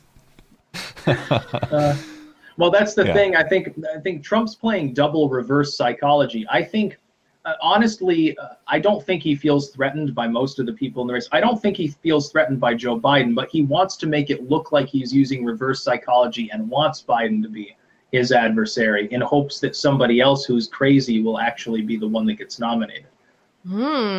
He's playing the left like fiddles right now, and they don't even realize it. He would like to run against someone like Bernie Sanders. Everyone's like, well, Bernie can beat Trump. Look at the polling. Hillary Clinton was 5-6 points up against him in most of the polling, statewide and nationwide, and in all of the swing states, and still lost. I think he's looking at that and he's saying, well, it's basically the same as me going up against Sanders. Sanders lost to Clinton. He'd be a weak candidate. But I don't think we're going to elect an ancient socialist. I just don't see that happening. Yeah, he'd be almost 80 years old. It's like people are taking him way too seriously. Look, trust it from a Vermonter. We don't take him seriously either. He gets perpetually elected because Vermonters are stubborn and want to keep electing the same person. And he puts on the cute face and talks about ice cream and stuff and doesn't go after guns. So that's basically all. Or at least he didn't used to. Isn't he kind of on the train of a reasonable gun control and this and that now? It was like with Ann Coulter's sellout that she is, identifying. Well, I'd vote for Bernie Sanders if he lies to me and says the bullshit that he said 10 years ago about immigration, pretending to be a populist. I could consider voting for him. Do you think she's trolling? No, it seems she's very out of character for her. I was shocked to read this. She's been doing this for years, and I've warned people about her that she's just an opportunist selling books. She's not even a conservative. No, you stole my thunder because I was going to say we got Ann Coulter's biggest critic versus Ann Coulter's biggest fan. I love fight. Ann Coulter. I'm just but I do back. think that there's an element of trolling here. I can't imagine she would ever vote for him. She's not trolling. She's a liberal. Oh, God. She's an urbanite liberal with a law degree, and she's pretending to be conservative to bilk the gullible people out of book sales. Wow. Honesty. Oh, God. You heard it here. Yeah. She does a good. I don't blame her for it. I mean, it's lucrative. She makes millions of dollars. It's like that time that she pretended to be sad about not having a boyfriend. It's like, she probably has parties and she has, whatever dude she wants or girl. Yeah, and she bangs Bill Maher, too. Yeah. Gross. Probably. No, they really have had sex. They've referenced it as though heavily implying this has happened. Yeah. Not surprised. Ann Coulter with her big spider limbs. Well, yeah, I mean, he's bisexual, maybe, I guess, so, Oh, is that known? Is that, or is that just rumor? Well, I mean, Ann Coulter's, Oh. She does have a little going. It took me a second. No, I don't have any problem with her. Like, as a capitalist, I don't have a problem with her making millions of dollars or anything. It's just, I mean, if she could do it honestly, it'd be better. Is there anything specific that she said that you don't think is authentic, or you think the whole thing is just an act? I think that her entire persona is a carefully groomed act. Wow. Here's what I've always thought, including like when I was a liberal, when I was a conservative, more or less, now as a libertarian. For like years and years, she's always been on there, and she's always struck me as inauthentic. Like, it's more like she's playing a role as like a stereotypical bimbo conservative, you could say, like a Bush era, like an airhead, basically. She's very smart, though. I mean, look at all the money she makes. Look at all the books she sells. She's not dumb. She knows exactly what she's doing. She is very smart. Yeah. It's yeah. Well, nobody can ever say that she's dumb. Yeah. Well, do you have any additional questions, Blonde? We're right up against time. Well, we are. It always goes so fast with Styx. I just want to talk about the primaries and the Ann Coulter thing. That was just the cherry on top. All right. Anything else on your mind before we round up? We should all say like the top 3 people that we believe will likely be the nominee. Okay, for the Democrats specifically, I assume. Yeah, like our top 3. Let's make an official top 3 picks. Okay, I'm with you on Biden, number 1. I'd go Biden, Pete, however you say his name. Buttigieg. Yeah, who knows? So I'm going Biden, Pete. The polling doesn't suggest it, but I'll put Kamala at 3. Yeah, that'd be my top 3. Yeah. Okay. Biden, Kamala, and I don't know, Bernie Sanders. I would say Biden at the top, just because he gets in at 30% or something. Kamala Harris number 2. I discount Bernie Sanders, and I would say number 3. I'm going to pick Julian Castro as just the cautionary dark horse, actually, because he reminds me so much of Obama. I should have put Michelle Obama in as my dark horse. Yeah. She's going to enter the race and steal everyone's thunder. Saying dark horse, people think you're being. Oh yeah, nice going. You're going to get banned for that. Well, yeah, that's only a matter of time. Let's make our bets now. I'll race you. Who's going to get banned on YouTube first, this show or you? Who's out? Well, Blonde's out first, but I'm talking about this stream. It's a race to BitChute. Although you're still the number 1 on BitChute these days, are you not? Surpassed 37,000 subscribers 2 days ago. Nice. So. Nice. And of course your YouTube channel. Sargon was like, "Oh my, this can't be happening." Oh, did he pass you for a little bit, or he just never caught up? No, he's referenced it a few times, sort of jokingly. It's a sort of friendly squabble about whether liberalism or spoon clankdom will run. Clankers way out ahead. We are fortifying our location. Yeah. Well, I'll throw that link in the description too. Of course, if you're new to Styx, find all his links. I'll put them down below, and you can check out his channel. But we appreciate you making time for us as always, and we'll have to have you back as this campaign season heats up. I am very excited for the entertainment, man. It's going to be a hell of a show. Oh, it's going to be even better than 2016. I can't wait. I can't wait to come back aboard because I'm sure there's going to be some weird shit to discuss. Sounds good. Thanks, man. Catch you next time. Have a good one.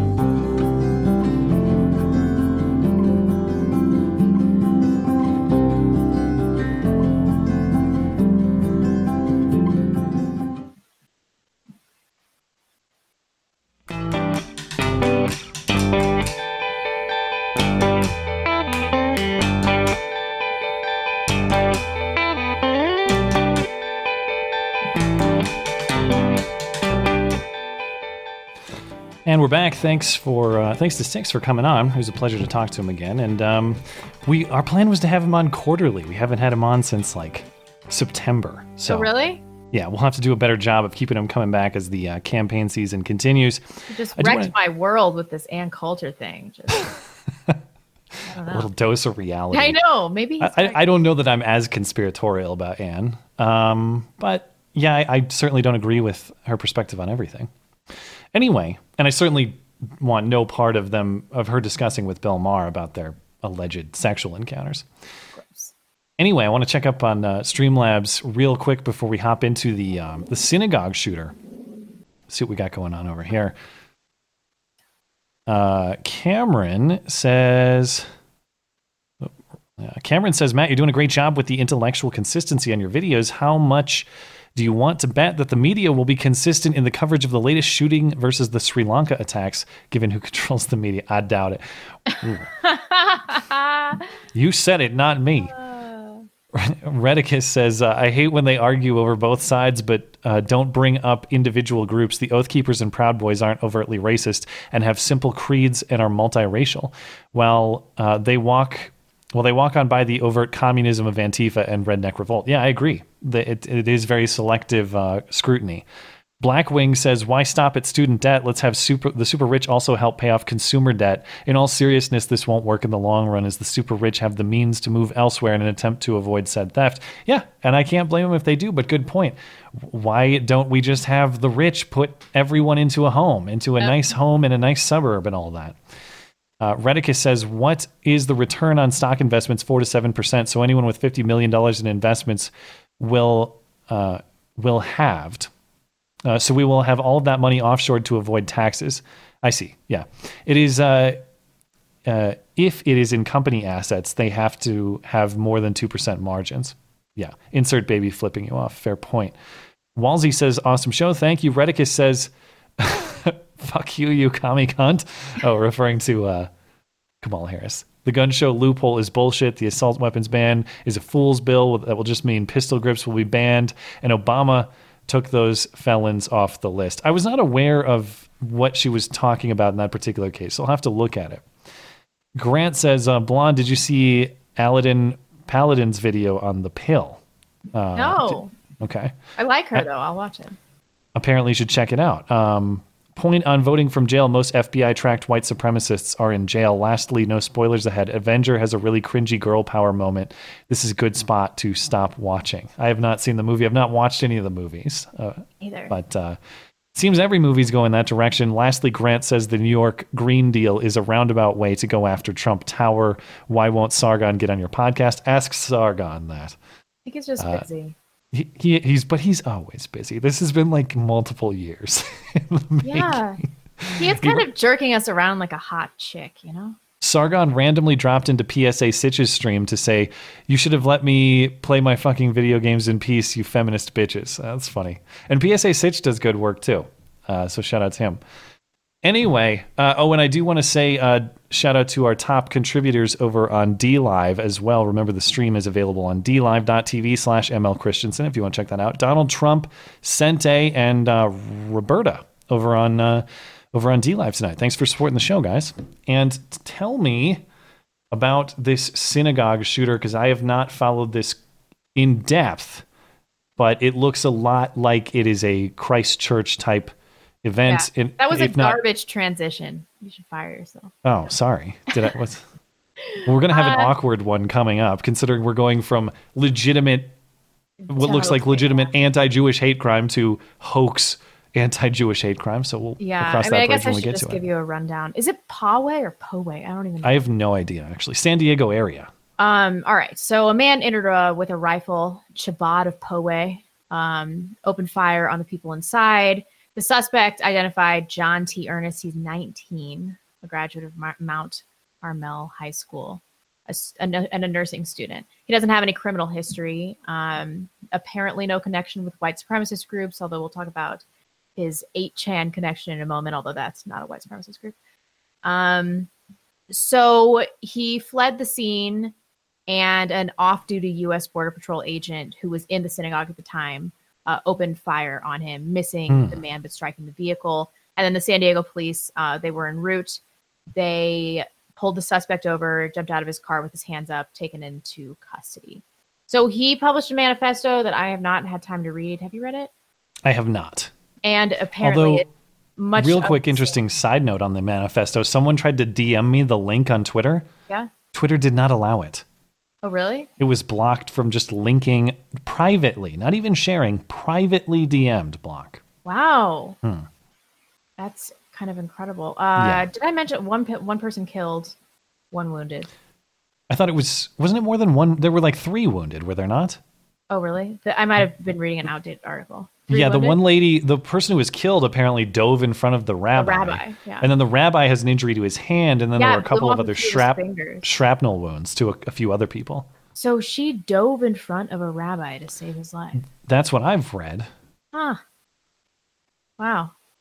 Anyway, this manifesto, I haven't read it, but from what I've read about it, it seems much of the same of the Christchurch manifesto, except he did talk much more about the Jews. The Christchurch guy didn't say anything about Jews, but apparently he was inspired by the Christchurch attack. Mm-hmm. And the Ernest, the dude, he also takes responsibility for an Escondido mosque arson a month ago, which I don't remember reading very much about this. Do you remember this in the news? I don't know that I saw it. During that incident, he claimed to spray paint messages referencing the New Zealand mosque shooting. So in the manifesto, he states that he was attending nursing school, but did not specify the exact location. And on 8chan, a user identified as Ernest said he planned to live stream the shooting on Facebook, but the Facebook account he linked has been deactivated. So it was filled with quotes from the Bible, but I can't make a characterization about this since I haven't read it. Okay. But he does reference the New Zealand mosque and the Pittsburgh synagogue shootings, and said that they were inspiration for this shooting. A couple of other interesting pieces of fact. According to a source speaking with a Breitbart reporter, it was actually an armed parishioner who gave the gun to the off-duty border patrol agent. You know how to use this better than I do. You'll be. That's just a source says. I've not seen confirmation of that, but that's what's being reported. Mm-hmm. And then there's also this Twitter user who claims to have seen the 8chan post prior to the attack and alerted the FBI. Yeah. And originally asked why didn't someone stop him or anyone stop him, then clarified that this person says, I didn't get off the phone with the FBI until 8 minutes before the attack. 8 minutes is just too fast. And then he added additionally that upon his tip, the FBI put out a statewide alert of a shooting threat to all law enforcement agencies as well. That's just what he's saying. I've not seen confirmation of that either, but it does look like people on the internet were wise to this before it even happened. I mean, just like the Christchurch shooting, and I made a video about this in which I said this was going to continue to happen. This is going to be a trend because we're not addressing the deeper problem. When people feel as though their speech is suppressed, they take up arms. The violence seems to be the next means. And what's happening is it's a group of disaffected young white men. I don't know if you saw this video of him that's going around Twitter. I have not, no. But he's a piano virtuoso. He's a prodigy. I saw him playing Rachmaninoff. Like an incredible pianist, a handsome teenager. It's like you're going to throw your entire life away for this. We have to think about why this is happening. This group of people that we've created that feel like they want to martyr themselves. Why is this happening? We can't blame guns. Well, yeah. I mean, you have to address these underlying causes. You can't blame all these tangential things. I want to talk about guns and censorship momentarily. The other piece of the fact pattern here that I want to. This is not to score political points, but just to counter a media narrative I know is forthcoming. But in the manifesto, he called Trump a Jew-loving, anti-white, traitorous cocksucker. Yeah. This is not necessarily a Trump-inspired act or anything like that. There was Tarrant. Tarrant was critical of Trump in his they still manifesto. tried to sell it that way. Right. Remember, Jerry Nadler sat in front of Congress at the hearing with Candace Owens, where she went off on him and said, the Christchurch shooter said, when asked, do you support Trump? He said, as an anti-white leader and such, yes. And then he cut the quote right there. The next sentence is, in this regard, absolutely not. He sucks. So they will take as much of that out of context for political gain as possible. But just so people are aware that that's in the manifesto. This goes without saying, but think about what didn't save anybody here. California gun laws didn't save anybody. Right. You got to be 21 in California to have a gun at all. Didn't work. No word on whether this was a California compliant AR or not, because it's being reported he had an AR pattern firearm. I don't know specifically whether he had California legal magazines or a pistol grip or any of those things that are regulated by California, but it clearly didn't matter at all whether he was using one that is California legal or not. California's extremely strict rules on concealed carry make it basically impossible to legally carry. That didn't help either. I don't know if this person who had the gun, who eventually made this guy run away, was legally carrying or not. That'll be the truly California thing to do, to press charges Right. against the person whose gun stopped it. The internet police saved nobody. He was observed and reported. Yep. And I'm not taking shots at these people. This guy who saw it on 8chan and reported it, if that's what he did, that's what you do. I'm not saying not fast enough, not good enough of a job. No, clearly you did what you're supposed to do. The problem is it can't save everybody, and that's not your fault. The real police, if as far as we know now, didn't save anybody, although he was the guy who's doing the shooting was an off-duty border patrol agent, apparently. But as far as on-duty officers, they're not the ones who saved anybody here.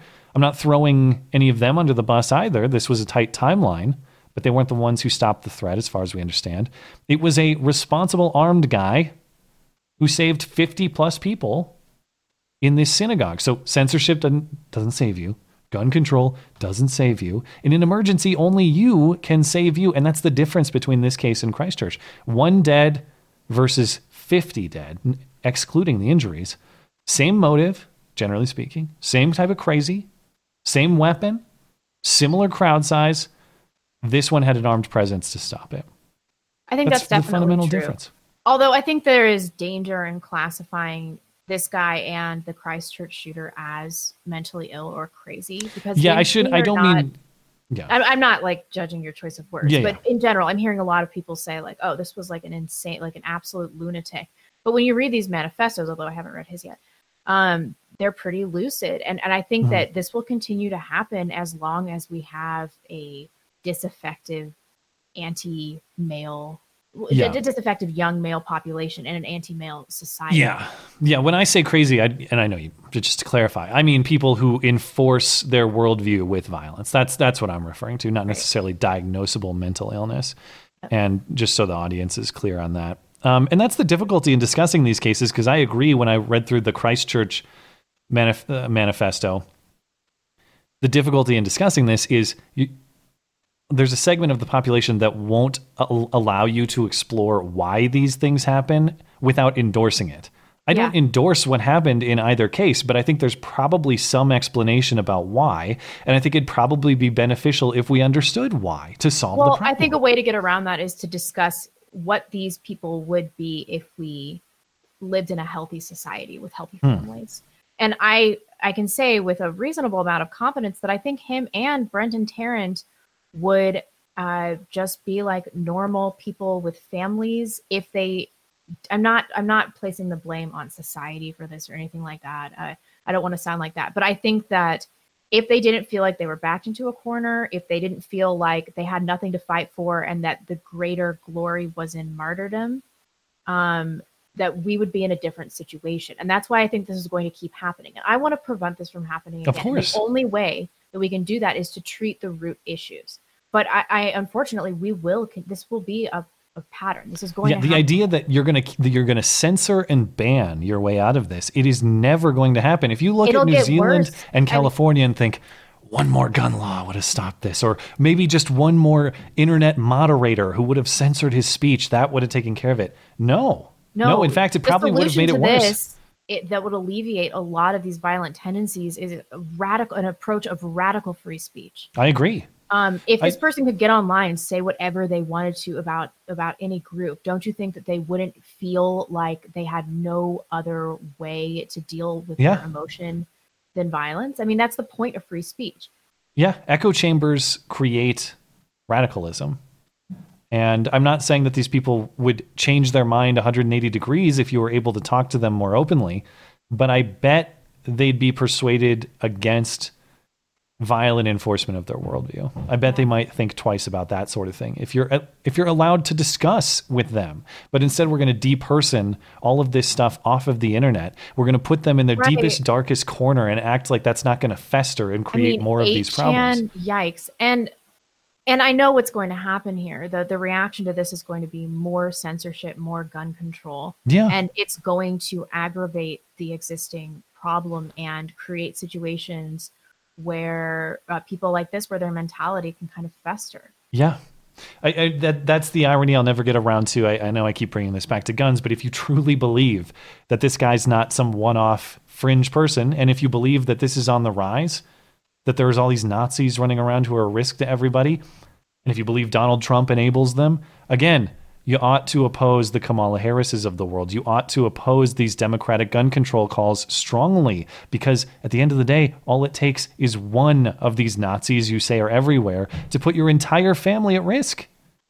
Yeah. And the irony of this on the left is that this was a self-fulfilling prophecy. Like a few years ago, I don't think that we had the same kind of problem. But because their approach to the white male community was more censorship, more demonization, they're creating this group of disenfranchised white men, and it's becoming what they said already existed. Yeah.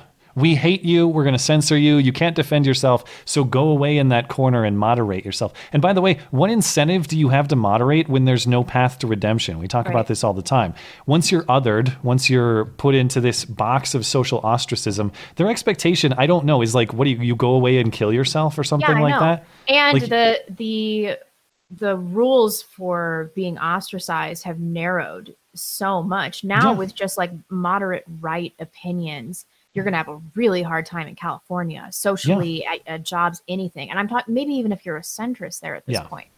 And again, in closing, none of this is endorsement of what happened. It's awful. We want less of this. Want to understand why it's happening and not do these things that are making it happen. Right. That's the whole point. But of course, you're being soft on the killer. No, he sucks. The guy who shot this place up sucks. The Christchurch shooter sucks. I want to understand why this is happening so that there are less of them. Well, I'm trying to take the same approach that I take with radical Islam. Like when there is an Islamic attack, I'm not like, oh, this must be some one-off insane person. It's like, no, the doctrine, it's what is driving the behavior. Yeah. And we have to be doing the same thing with shooters like this. I mean, I think that we're doing a disservice to everybody by acting like these guys are totally insane, like they don't have a point in it, not with the shootings, but with the way they're being treated by society as young white men.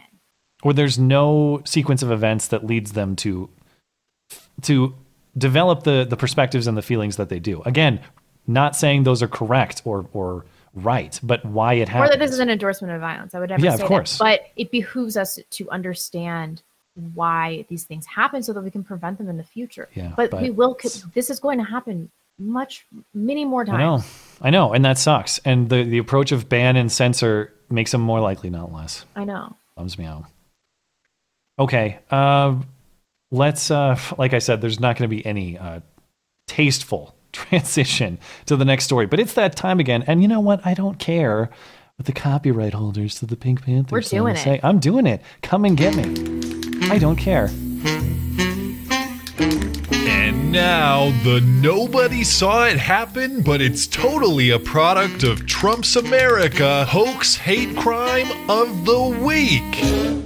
Ah, shit, it's backwards. You think they'll notice? Well, there are 3 members of a Jewish family that they own a restaurant. Yeah. Maybe we should have put this before that. I said there was no way to make this tasteful. We're just going with it. They own a restaurant in Winnipeg, in Canada, and they have been arrested and charged with public mischief, accused of faking a supposed assault and anti-Semitic vandalism on their property on Thursday, the 18th. The most adorable of all crimes, mischief. Yeah, mischief. I guess there were a lot of people saying this family should be charged with a hate crime themselves. The trouble is they vandalized and damaged their own property. Right. So mischief in this case refers to the misleading of police, like the false report. But anyway, the original police report said the business was a target for a robbery, and the entire restaurant had been vandalized with the word Jew and swastikas spray painted on the windows and in the parking lot. In the correct orientation? I have not seen images of the swastikas, so I cannot confirm or deny. This is the interesting part. This was allegedly the 4th hate crime on this business in 5 months, none of which had been solved. The police investigated and found evidence that the whole thing was faked. According to Police Chief Danny Smith, surveillance footage, forensic evidence, and interviews implicated the family. Over 25 officers spent nearly 1,000 hours investigating this hoax. Here's a news story about like it. Smollett time. Yeah, it's the Canadian Jussie Smollett. Here's a story about it. Did you fake the vandalism We around this home? didn't. We didn't. Because we don't joke about swastika on our walls. They flatly deny it, insisting they are in fact victims of hate. Oksana Barent and her son Maxim explaining themselves on CBC Radio just after being charged along with Oksana's husband hours before for public mischief. And this moment somebody grabbed me. She insists on last Thursday night she was alone inside her Winnipeg cafe when she was attacked. The cafe was also robbed and vandalized with anti-Semitic graffiti. The story caused an outpouring of sympathy and defiant denouncements of hate until today. In the end, we found evidence of a crime. It just wasn't a hate crime. I am hugely disappointed and frankly angry that this family has used hate and racism in such a disingenuous way. It's not something that we do. It's against our Jewish law. It's against our beliefs. They can find any evidence against anybody. The cafe had been up for sale, as is Oksana's home. Bernie Bellin writes for Winnipeg's Jewish Post and News. He says hate attacks involving assault are rare. My first instinct was that this is terrible, but it doesn't have the normal hallmarks of an anti-Semitic incident. But the Barons insist they were targeted and say they're scared. It's completely broke our family, our business, everything. Meanwhile, an interfaith vigil that was planned for tomorrow night here at the cafe has been canceled, and a crowdfunding campaign that was set up to help support the family has been taken down, amid a lot of disappointment, confusion, and anger. Interfaith? You mean a GoFundMe where Bellin self-hating Christians throw money at this family? Is that what they're talking? I don't know what the plan was, but where's this scene? Yeah, this scene of them crying like backstage at the radio station. This looks exactly like backstage on the Maury show. And they're like, "You are not the father. The hate crime was fake. I'm sorry." And they oh my gosh. It should also be noted that the as they did mention it briefly in the news story there, the family's restaurant has been struggling financially. In order to pay off loans used to start the business, the family has put their home up for sale. They deny this was a motive for faking the attack, saying the insurance payout would have not amounted to much. But the questions remain, if you're not faking it, why did you delete your GoFundMe upon the police revealing this to be a fake? And secondarily, if enriching yourself isn't the goal, why would you have a GoFundMe on top of the insurance payout? That doesn't make a lot of sense. I don't know. And then the other thing I had written down too, are there even 4 hate crimes a year in Winnipeg? Someone look that up for me. The idea that this was happening repeatedly, month by month, without catching a person is just flat out silly. Get surveillance cameras. Apparently someone had surveillance cameras and they found the details of this story. I didn't have time to go through all of it, but apparently this all happened in the dark. Like the crooks broke in and turned off all the lights, but still spray painted perfect messages in total darkness. And then the mom was supposedly beaten and punched and stuff in the meantime. And there's a whole bunch of details that just don't make sense. I'm going to say nothing. Are you worried about implicating yourself or something? For sure. The number of racial stereotypes being fulfilled here. I can't. It's too hot. It's too spicy for you? It's too spicy. Yeah. I didn't even watch this before the show because I'm like, they're the traps I could fall into. Anyway, all right. Well, that's all I have to say about this. We'll see what happens with their mischief charges. So cute. See if justice is brought to this family. Don't you kind of want to be charged with mischief? No, I don't. Really? I don't want to be charged with any crimes, but I guess it is a very cute crime. Adorable. In this case, I'm pretty sure it's felony, though. I don't want to be charged with a felony. Maybe it's make not. It sound more menacing. I don't know. Anyway, it's time for the Great War. Let's read Super Chat and get out of here so I can see this feminist nonsense. You're gonna have to read Streamlabs while I'm finding my place. Sorry. Okay. Let's see what we can find.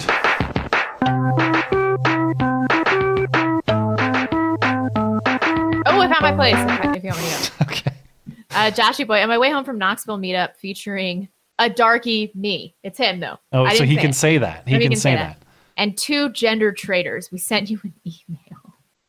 Did we talk about that one? Knoxville? I don't think we did. We'll show it on next week's I think we did. I can't remember though. There's so many cities I can't remember anymore. You want to scroll to the top of the notes while I'm going to the next one? Sephiroth, 6839.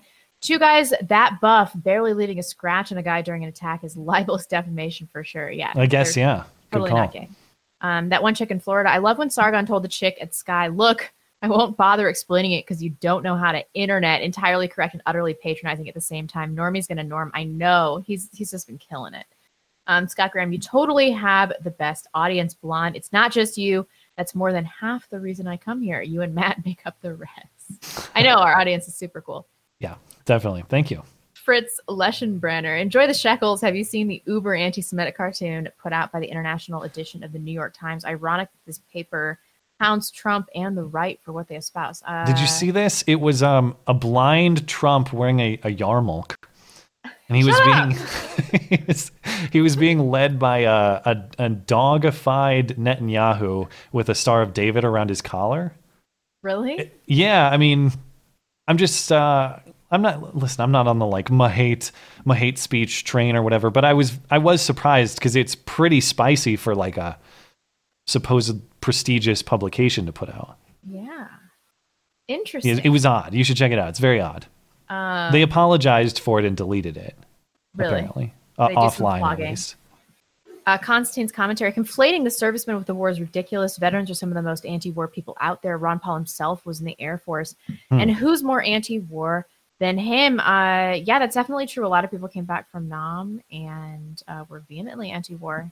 Yeah. The Human Shrug, brave man wearing that shirt. Respect. Oh, is it a reference to my Brave shirt, maybe? Oh. I don't know. Wang, Choco. I think he's one of our token minorities. Great time, getting you guys all the diversity points in the DC meetup. It is. Planning another one this Sunday in Fairfax. Check us out for details. P.S. Told you I'm black. Love you guys. We love you. I believed you. I didn't doubt it. Thank you. Kevin Flanagan. Is he's the spicy one, right? He's so spicy. Some guy did something in San Diego. Oh, so doing the old Ilhan Omar. Yeah, I look forward to a couple more weeks of being told noticing things is evil and hateful. Doing that has done such a great job at stopping the violence thus far. I disavow. Brian Williams, I worked an event associated with White House Correspondents' Dinner.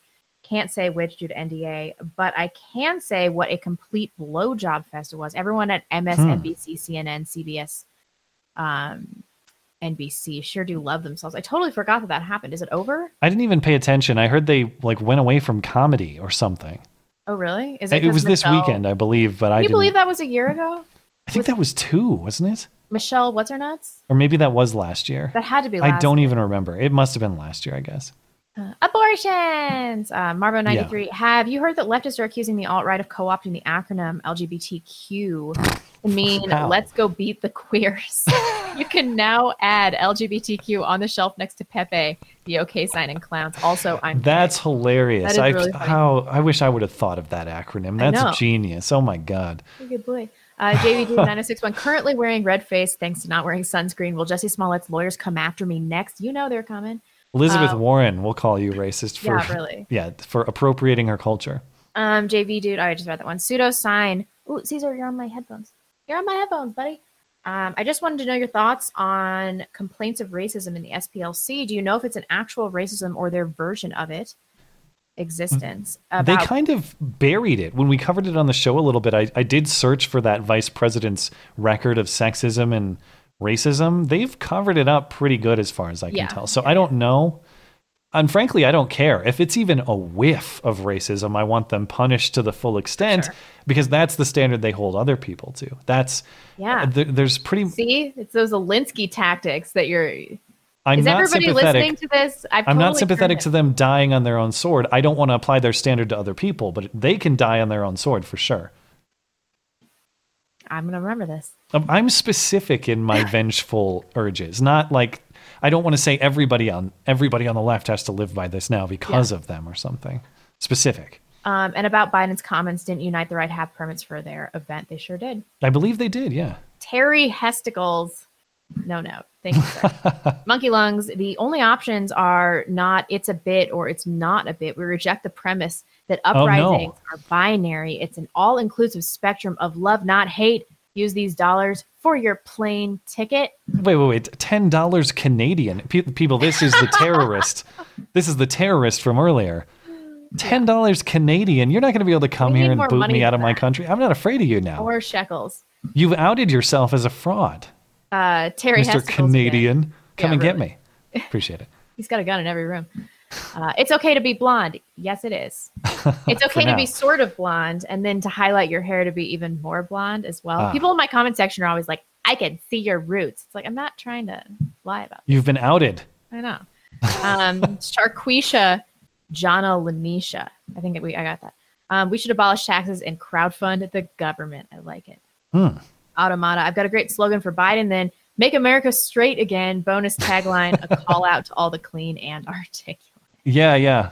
Well, we're not going to put you all back in chains. Bring back that one, too. Yeah, really. Jared Delgado. All men are created equal. Joe, what about women, you friggin' sexist? I know, right? I'm really offended. But not 13-year-old girls. Mm-hmm. I saw a picture of Biden. You know the meme of Trump that's like, he's pointing a gun at you and it says, "Get in, pussy. We're going to go make America great again." No. And that was like a classic meme.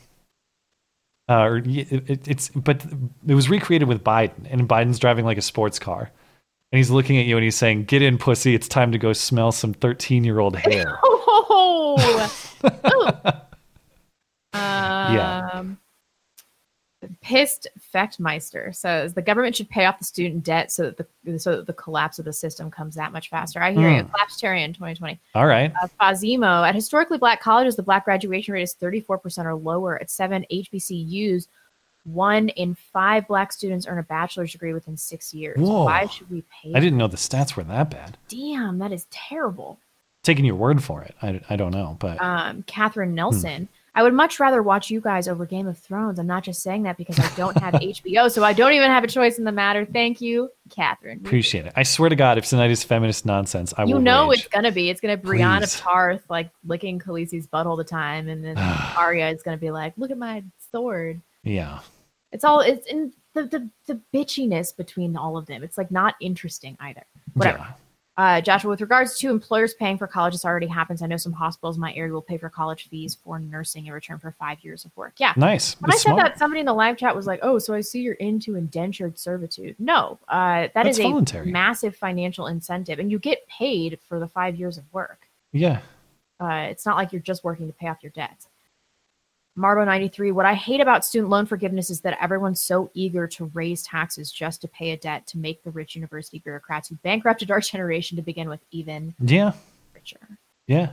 Matthew Rowley, A, Joe Biden and his American heroes BS can eat a bag of dicks while feeling up a little kid. B, we already pay for schooling, join the military, and stop complaining. I like your no-nonsense attitude. D, Benham, Matt, you were the first channel I got into that began a transformation in my life. Not a dirty liberal. 2 years sober, working hard, making great money, providing for my daughter. Thank you. Take my money. That is so Wow, nice. that's very heartwarming. Thank you, and I'm glad to Congratulations hear on your it. sobriety. That's very difficult. And all the best for you and your daughter. That's really cool to hear. Thanks for tuning in. EC Morgan 69, thanks for your work. And blonde, I'm a dude. Oh, I know that we were wondering about that. it's a picture of a rabbit. But no, I think that we did a thank you for them. Oh, that's why. That's why. Gotcha. Georgia Patriot, no note. Thank you, ma'am, sir. Who knows? Those aren't things anymore. They're one and the same. I know. Georgery Johnson, howdy from Winnipeg. Today's hoax hate highlight. Also, the home of a group of folks looking to have a meetup. Call out to any locals in and around Winterpeg, to get your names on the contact sheet so you can join us. Please have a meetup at this restaurant. Please go there. Yes. That would be hilarious. Bukaki if they're still open. Tsunami. I think they're taking the cake for the funniest name. I'm Peter Buttigieg. I still don't know how to say it. I'm running for president of the United States. Did I mention I'm gay? Super gay. I just wanted to make sure you know I'm gay. We know, man. I don't give a fuck. I don't give a fuck. Metal Man. On a serious note, what do you guys think about an armed conflict breaking out between political factions in the United States? I tend to agree with Tim Pool on this and would rather be prepared than caught off guard and unorganized. I think that this is a distinct possibility. So we've talked about it on the show before, but we've fallen a bit into the prepper classification. I've moved to rural Idaho, and Skag has a gun in every room. I also have a year of freeze-dried food and an arsenal here. Small scale. I definitely wouldn't call myself a prepper yet, but when I was talking about earlier with the shooting, ultimately, sure, if you're in an emergency, you're going to call 911. There are people who you hope will help you, but you are your own first and last line of defense. And that's been one of the harsher realizations of adulthood for me. And so I do take that seriously. That is to say, in a worst case scenario, which I think is a minuscule chance, but I think it's more likely now than it ever has been in my lifetime. I think every responsible person, especially if you're providing for a family, if you're a head of household or whatever, even more so. It's one thing if I fail myself. It's another if I fail my future wife and kids, for example. So I don't want to put them in that type of that's definitely true. I mean, we talked about this last week, but the hallmark of adulthood is realizing that nobody, including the government, is coming for you. If something like this happens, you got to be your own advocate. Yep. Melissa Hainline, should I assume the major sections of the wall are in fact being built since that topic has not been disputed much? That's a key to Trump 2020 win, as far as I can tell. Thanks for your hard work.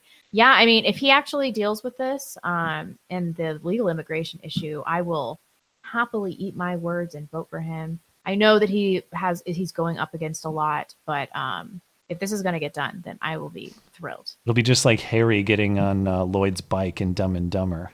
Miss high five and you're right on the Trump little scooter again. It's going to be and sweet. We're going to be in another situation where like I don't want to vote for him, but there's nothing better, and I'll feel guilty abstaining. I don't know. Eric K, the 1-800 number for the BATF is 1-800-ATF guns. It's probably true. I don't know, but I believe it. Somebody got their message deleted that gave us money, Filipino money, I think. It's going to Planned Parenthood now. It might be. JB, banning assault rifles didn't prevent the Columbine shooting. Assault rifles were federally banned from 1994 to 2004 as part of the Clinton-era Violent Crime Control and Law Enforcement Act. Columbine occurred in 98. That's Synagogue 8. Honestly, why would someone choose Sargon UKIP party over Nigel Farage Brexit party, especially since Nigel was UKIP main star? I don't know. I mean, Nigel got some problems. I don't know that Sargon's going to get much traction. I think the media is going to just rip him apart. He handled himself pretty well in Sky News, too, if you caught that interview. Good for him. No, he's doing a great job. There's none of us can enter the political realm without just getting totally eviscerated. It's the question is his channel more powerful than establishment media? And it could be. It very well could be. At some point it will be. That we will reach the tipping point at some point. And I don't know enough about specific party politics in Britain, but maybe Sargon could answer that question. Insk says, where has the video gone of Sessions smacking Biden's hand trying to touch a young female of his family? Has that been scrubbed? Probably. Kenneth Nichols, I disagree with Styx on Coulter. Her reaction at 9/11 that got her fired from National Review seemed very sincere. She's just lost her shit since then. I thought she was pretty stable until she became afflicted with a case of Trump derangement syndrome, but from the other side. Yeah. Which I'm sympathetic to. But this Bernie thing is just fucking crazy. I'm like, I don't know what you're talking about, lady.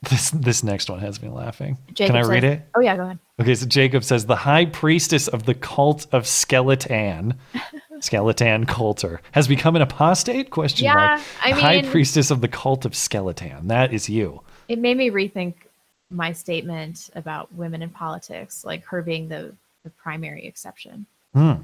So I don't know. JS Bernie gets screwed again by the DNC and runs the third-party indie spoiler. Oh man, that'd be hilarious. Crash Weezerman, isn't it possible that Ann Coulter isn't a fake, but rather just suffered from terminal blonde disease because she's old and childless? Yeah, but she's also like really cold and really smart, and I don't think she was ever maternal. I actually don't think that she regrets her life decisions very much. There are some women that don't want children, legitimately. Some, yeah. And they shouldn't have children. The Sherpa, you'll be pleased to hear that tonight's Game of Thrones was spectacular. I thought the 37-minute sex scene between Jon and the Night King was a bit much, but tastefully done. Minimal, strong female pandering. All right, we'll see about that. Great. No spoilers. And rich. Oh my God. I'm sure that was a joke. Rafael Salvador. Apparently, the Jews at Burmax are not being nice Jews as they hold drag days there and other degenerate events there, and posted on their Facebook page. Red Elephant did a scathing video about it. I love Red Elephant. I wonder if Raphael's also in this foreign currency. I wonder if he was the one who got deleted earlier. He might have gotten deleted for saying Jews or something. Who knows? Matt Dath, did you guys see Ash? I'm literally a communist Sarkar on the synagogue shooting. After calling out white supremacy, she worries the left is winning on economics but losing on culture and belonging. Really? No. Fritz Leschenbrenner says, make hair smell great again. Somebody else got their message deleted. I don't even know who. I'm sorry. Mega A-Bomb. I'm like mad and haven't seen many well-known movies. I saw Braveheart recently and the gore in taking back rights from a tyrant, and I never want that for me or my descendants. That's why I'm 2A. That's why we're all 2A, buddy. Matthew, that sounded condescending, but I'm your comrade. Matthew Riley, because I feel like punishing Blonde for being mean to my fellow Michigan alum and Coulter. Matt, any thoughts on the draft? And will you be doing a fantasy league again? You guys are terrible. I'll be short. I will do a fantasy league again. Pay attention in August. We'll make those announcements. I didn't really pay that much attention to the draft this year. I knew the Vikings were going to draft O-line in the first round. They did. Good. Otherwise, we all would have rioted. Other than that, I didn't even watch the draft, so I can't opine. Oh my God, I don't care. And then I think the next one actually might be a Game of Thrones spoiler, so I'm not going to read it. Thanos killed the Night King. Who's oh, Thanos? No. I can't remember. He's not in Game of Thrones, that's for sure. Unless there's an epic mashup. Oh, okay. I've never seen any of the Marvel movies. Yeah. Have you? No, but I know who Thanos is, because I once played the Guardians of the Galaxy Telltale game, the video game. Avengers made $1.2 billion? Yeah, it's like the biggest movie release ever or something, or one of them. Shows how much I know. I was like, this is some Game of Thrones character that I don't remember. Georgia Patriot says it's Sir. Clarification. All right, I think we're good. It is, man. It is Sir. We got a few over on Streamlabs, and before I get to that, I will say shout out to our top contributors over on DLive tonight. That's, I think, Bridge Burner. They cut off your name. Sorry. Donald Trump and Senti. Thanks for tuning in on Streamlabs, guys, and supporting the show. I just had one come in, a big donation from Pop Mom that says, carry on. We shall, except we're going to wrap up the show. And then all right. Well, thank you. I am not going to be niggardly. We got Quebec's critical of Styx. Styx is an occultist twat. Jeez. He has, he hates religious people, as you can see with his disparaging remarks on people who live clean. He's a pro-druggy idiot, as to Coulter's point. Better sounders than Biden. And then adds, the right-wing violence propaganda is fabricated. It's been decreasing over the years, and has a link. Unfortunately, I can't look at the link. No, listen, I mean, disagree with Styx or not. I don't know. I don't necessarily think Styx hates religious people. I think that's not necessarily fair in my opinion, but certainly he is not of a religious perspective. I don't know. Anyway, appreciate Styx, and it's always good to have friends with whom you disagree. That is true. Grant says, I don't think Ann Coulter is a fraud, but I think sometimes she plays it up. More importantly, no woman is immune to Blonde's disease, not even Ann Coulter. Could be. By the way, maybe the shooter was inspired by the anti-Semitic New York Times cartoon. Interesting theory. I could see it. Richard Fabulous? We'll go with that. I would like to propose a new acronym for the LGBT WNBA BBQ community. Simply the FDT community would suffice. 3 simple classifications. FDT. Do you have speculation about what that might stand for in this classification system? Fags, dykes, and trannies community. Oh, yeah. We'll go with that. I can't believe that someone would have so much like hate in their heart. Thanks, Richard. Michu says, we are struggling to make rent, A. People make money after hate attacks, A. Who is Jussie Smollett? A. I got a plan, A. Michu says, Sargon is banned on Twitter. Jack Dorsey is meddling in foreign elections. Yeah, Sargon's campaign handle got banned because, of course, he's had several personal accounts banned. But there's an argument to be made that Twitter is now meddling in elections by banning his campaign handle, which had like 20,000 followers or something like that, including me. Indian chick has some horseshit explanation that absolves them. Probably. Vijay, what's her name? Get Tim Pool to ask Vijay about it. Yeah, really. Okay. Are we all caught up? We're good. Okay. Well, we appreciate everybody hanging out tonight. I hope, I hope it was better than Game of Thrones, but who knows? And thanks to Styx for coming on the show as well. Thank you if you're tuning in later after Game of Thrones, of course, too. If you're new to Styx, please find his links in the description. You can check him out. He's all over. He's on all the alt tech platforms as well, and he's leading on that front. So good for him. If you're listening later on YouTube On Demand or on one of the audio platforms, thank you kindly as well for supporting the show. There's more of the show on those audio platforms, so if you want to listen back to the Wednesday call-in show or some other interviews, like I was talking Game of Thrones a couple weeks ago, you can check those out on the audio platforms. It's Apple Podcasts, SoundCloud, Google Play, Stitcher. They're all linked conveniently in the description for you. You can always email us. That's beautyandthebeta@gmail.com. Anything else, find it on the website, mattchristiansenmedia.com. We'll be back next Sunday, because if it's Sunday, sorry, Todd, it's not Meet the Press. It's Beauty and the Beta. Have a good night. Appreciate it. Bye, guys.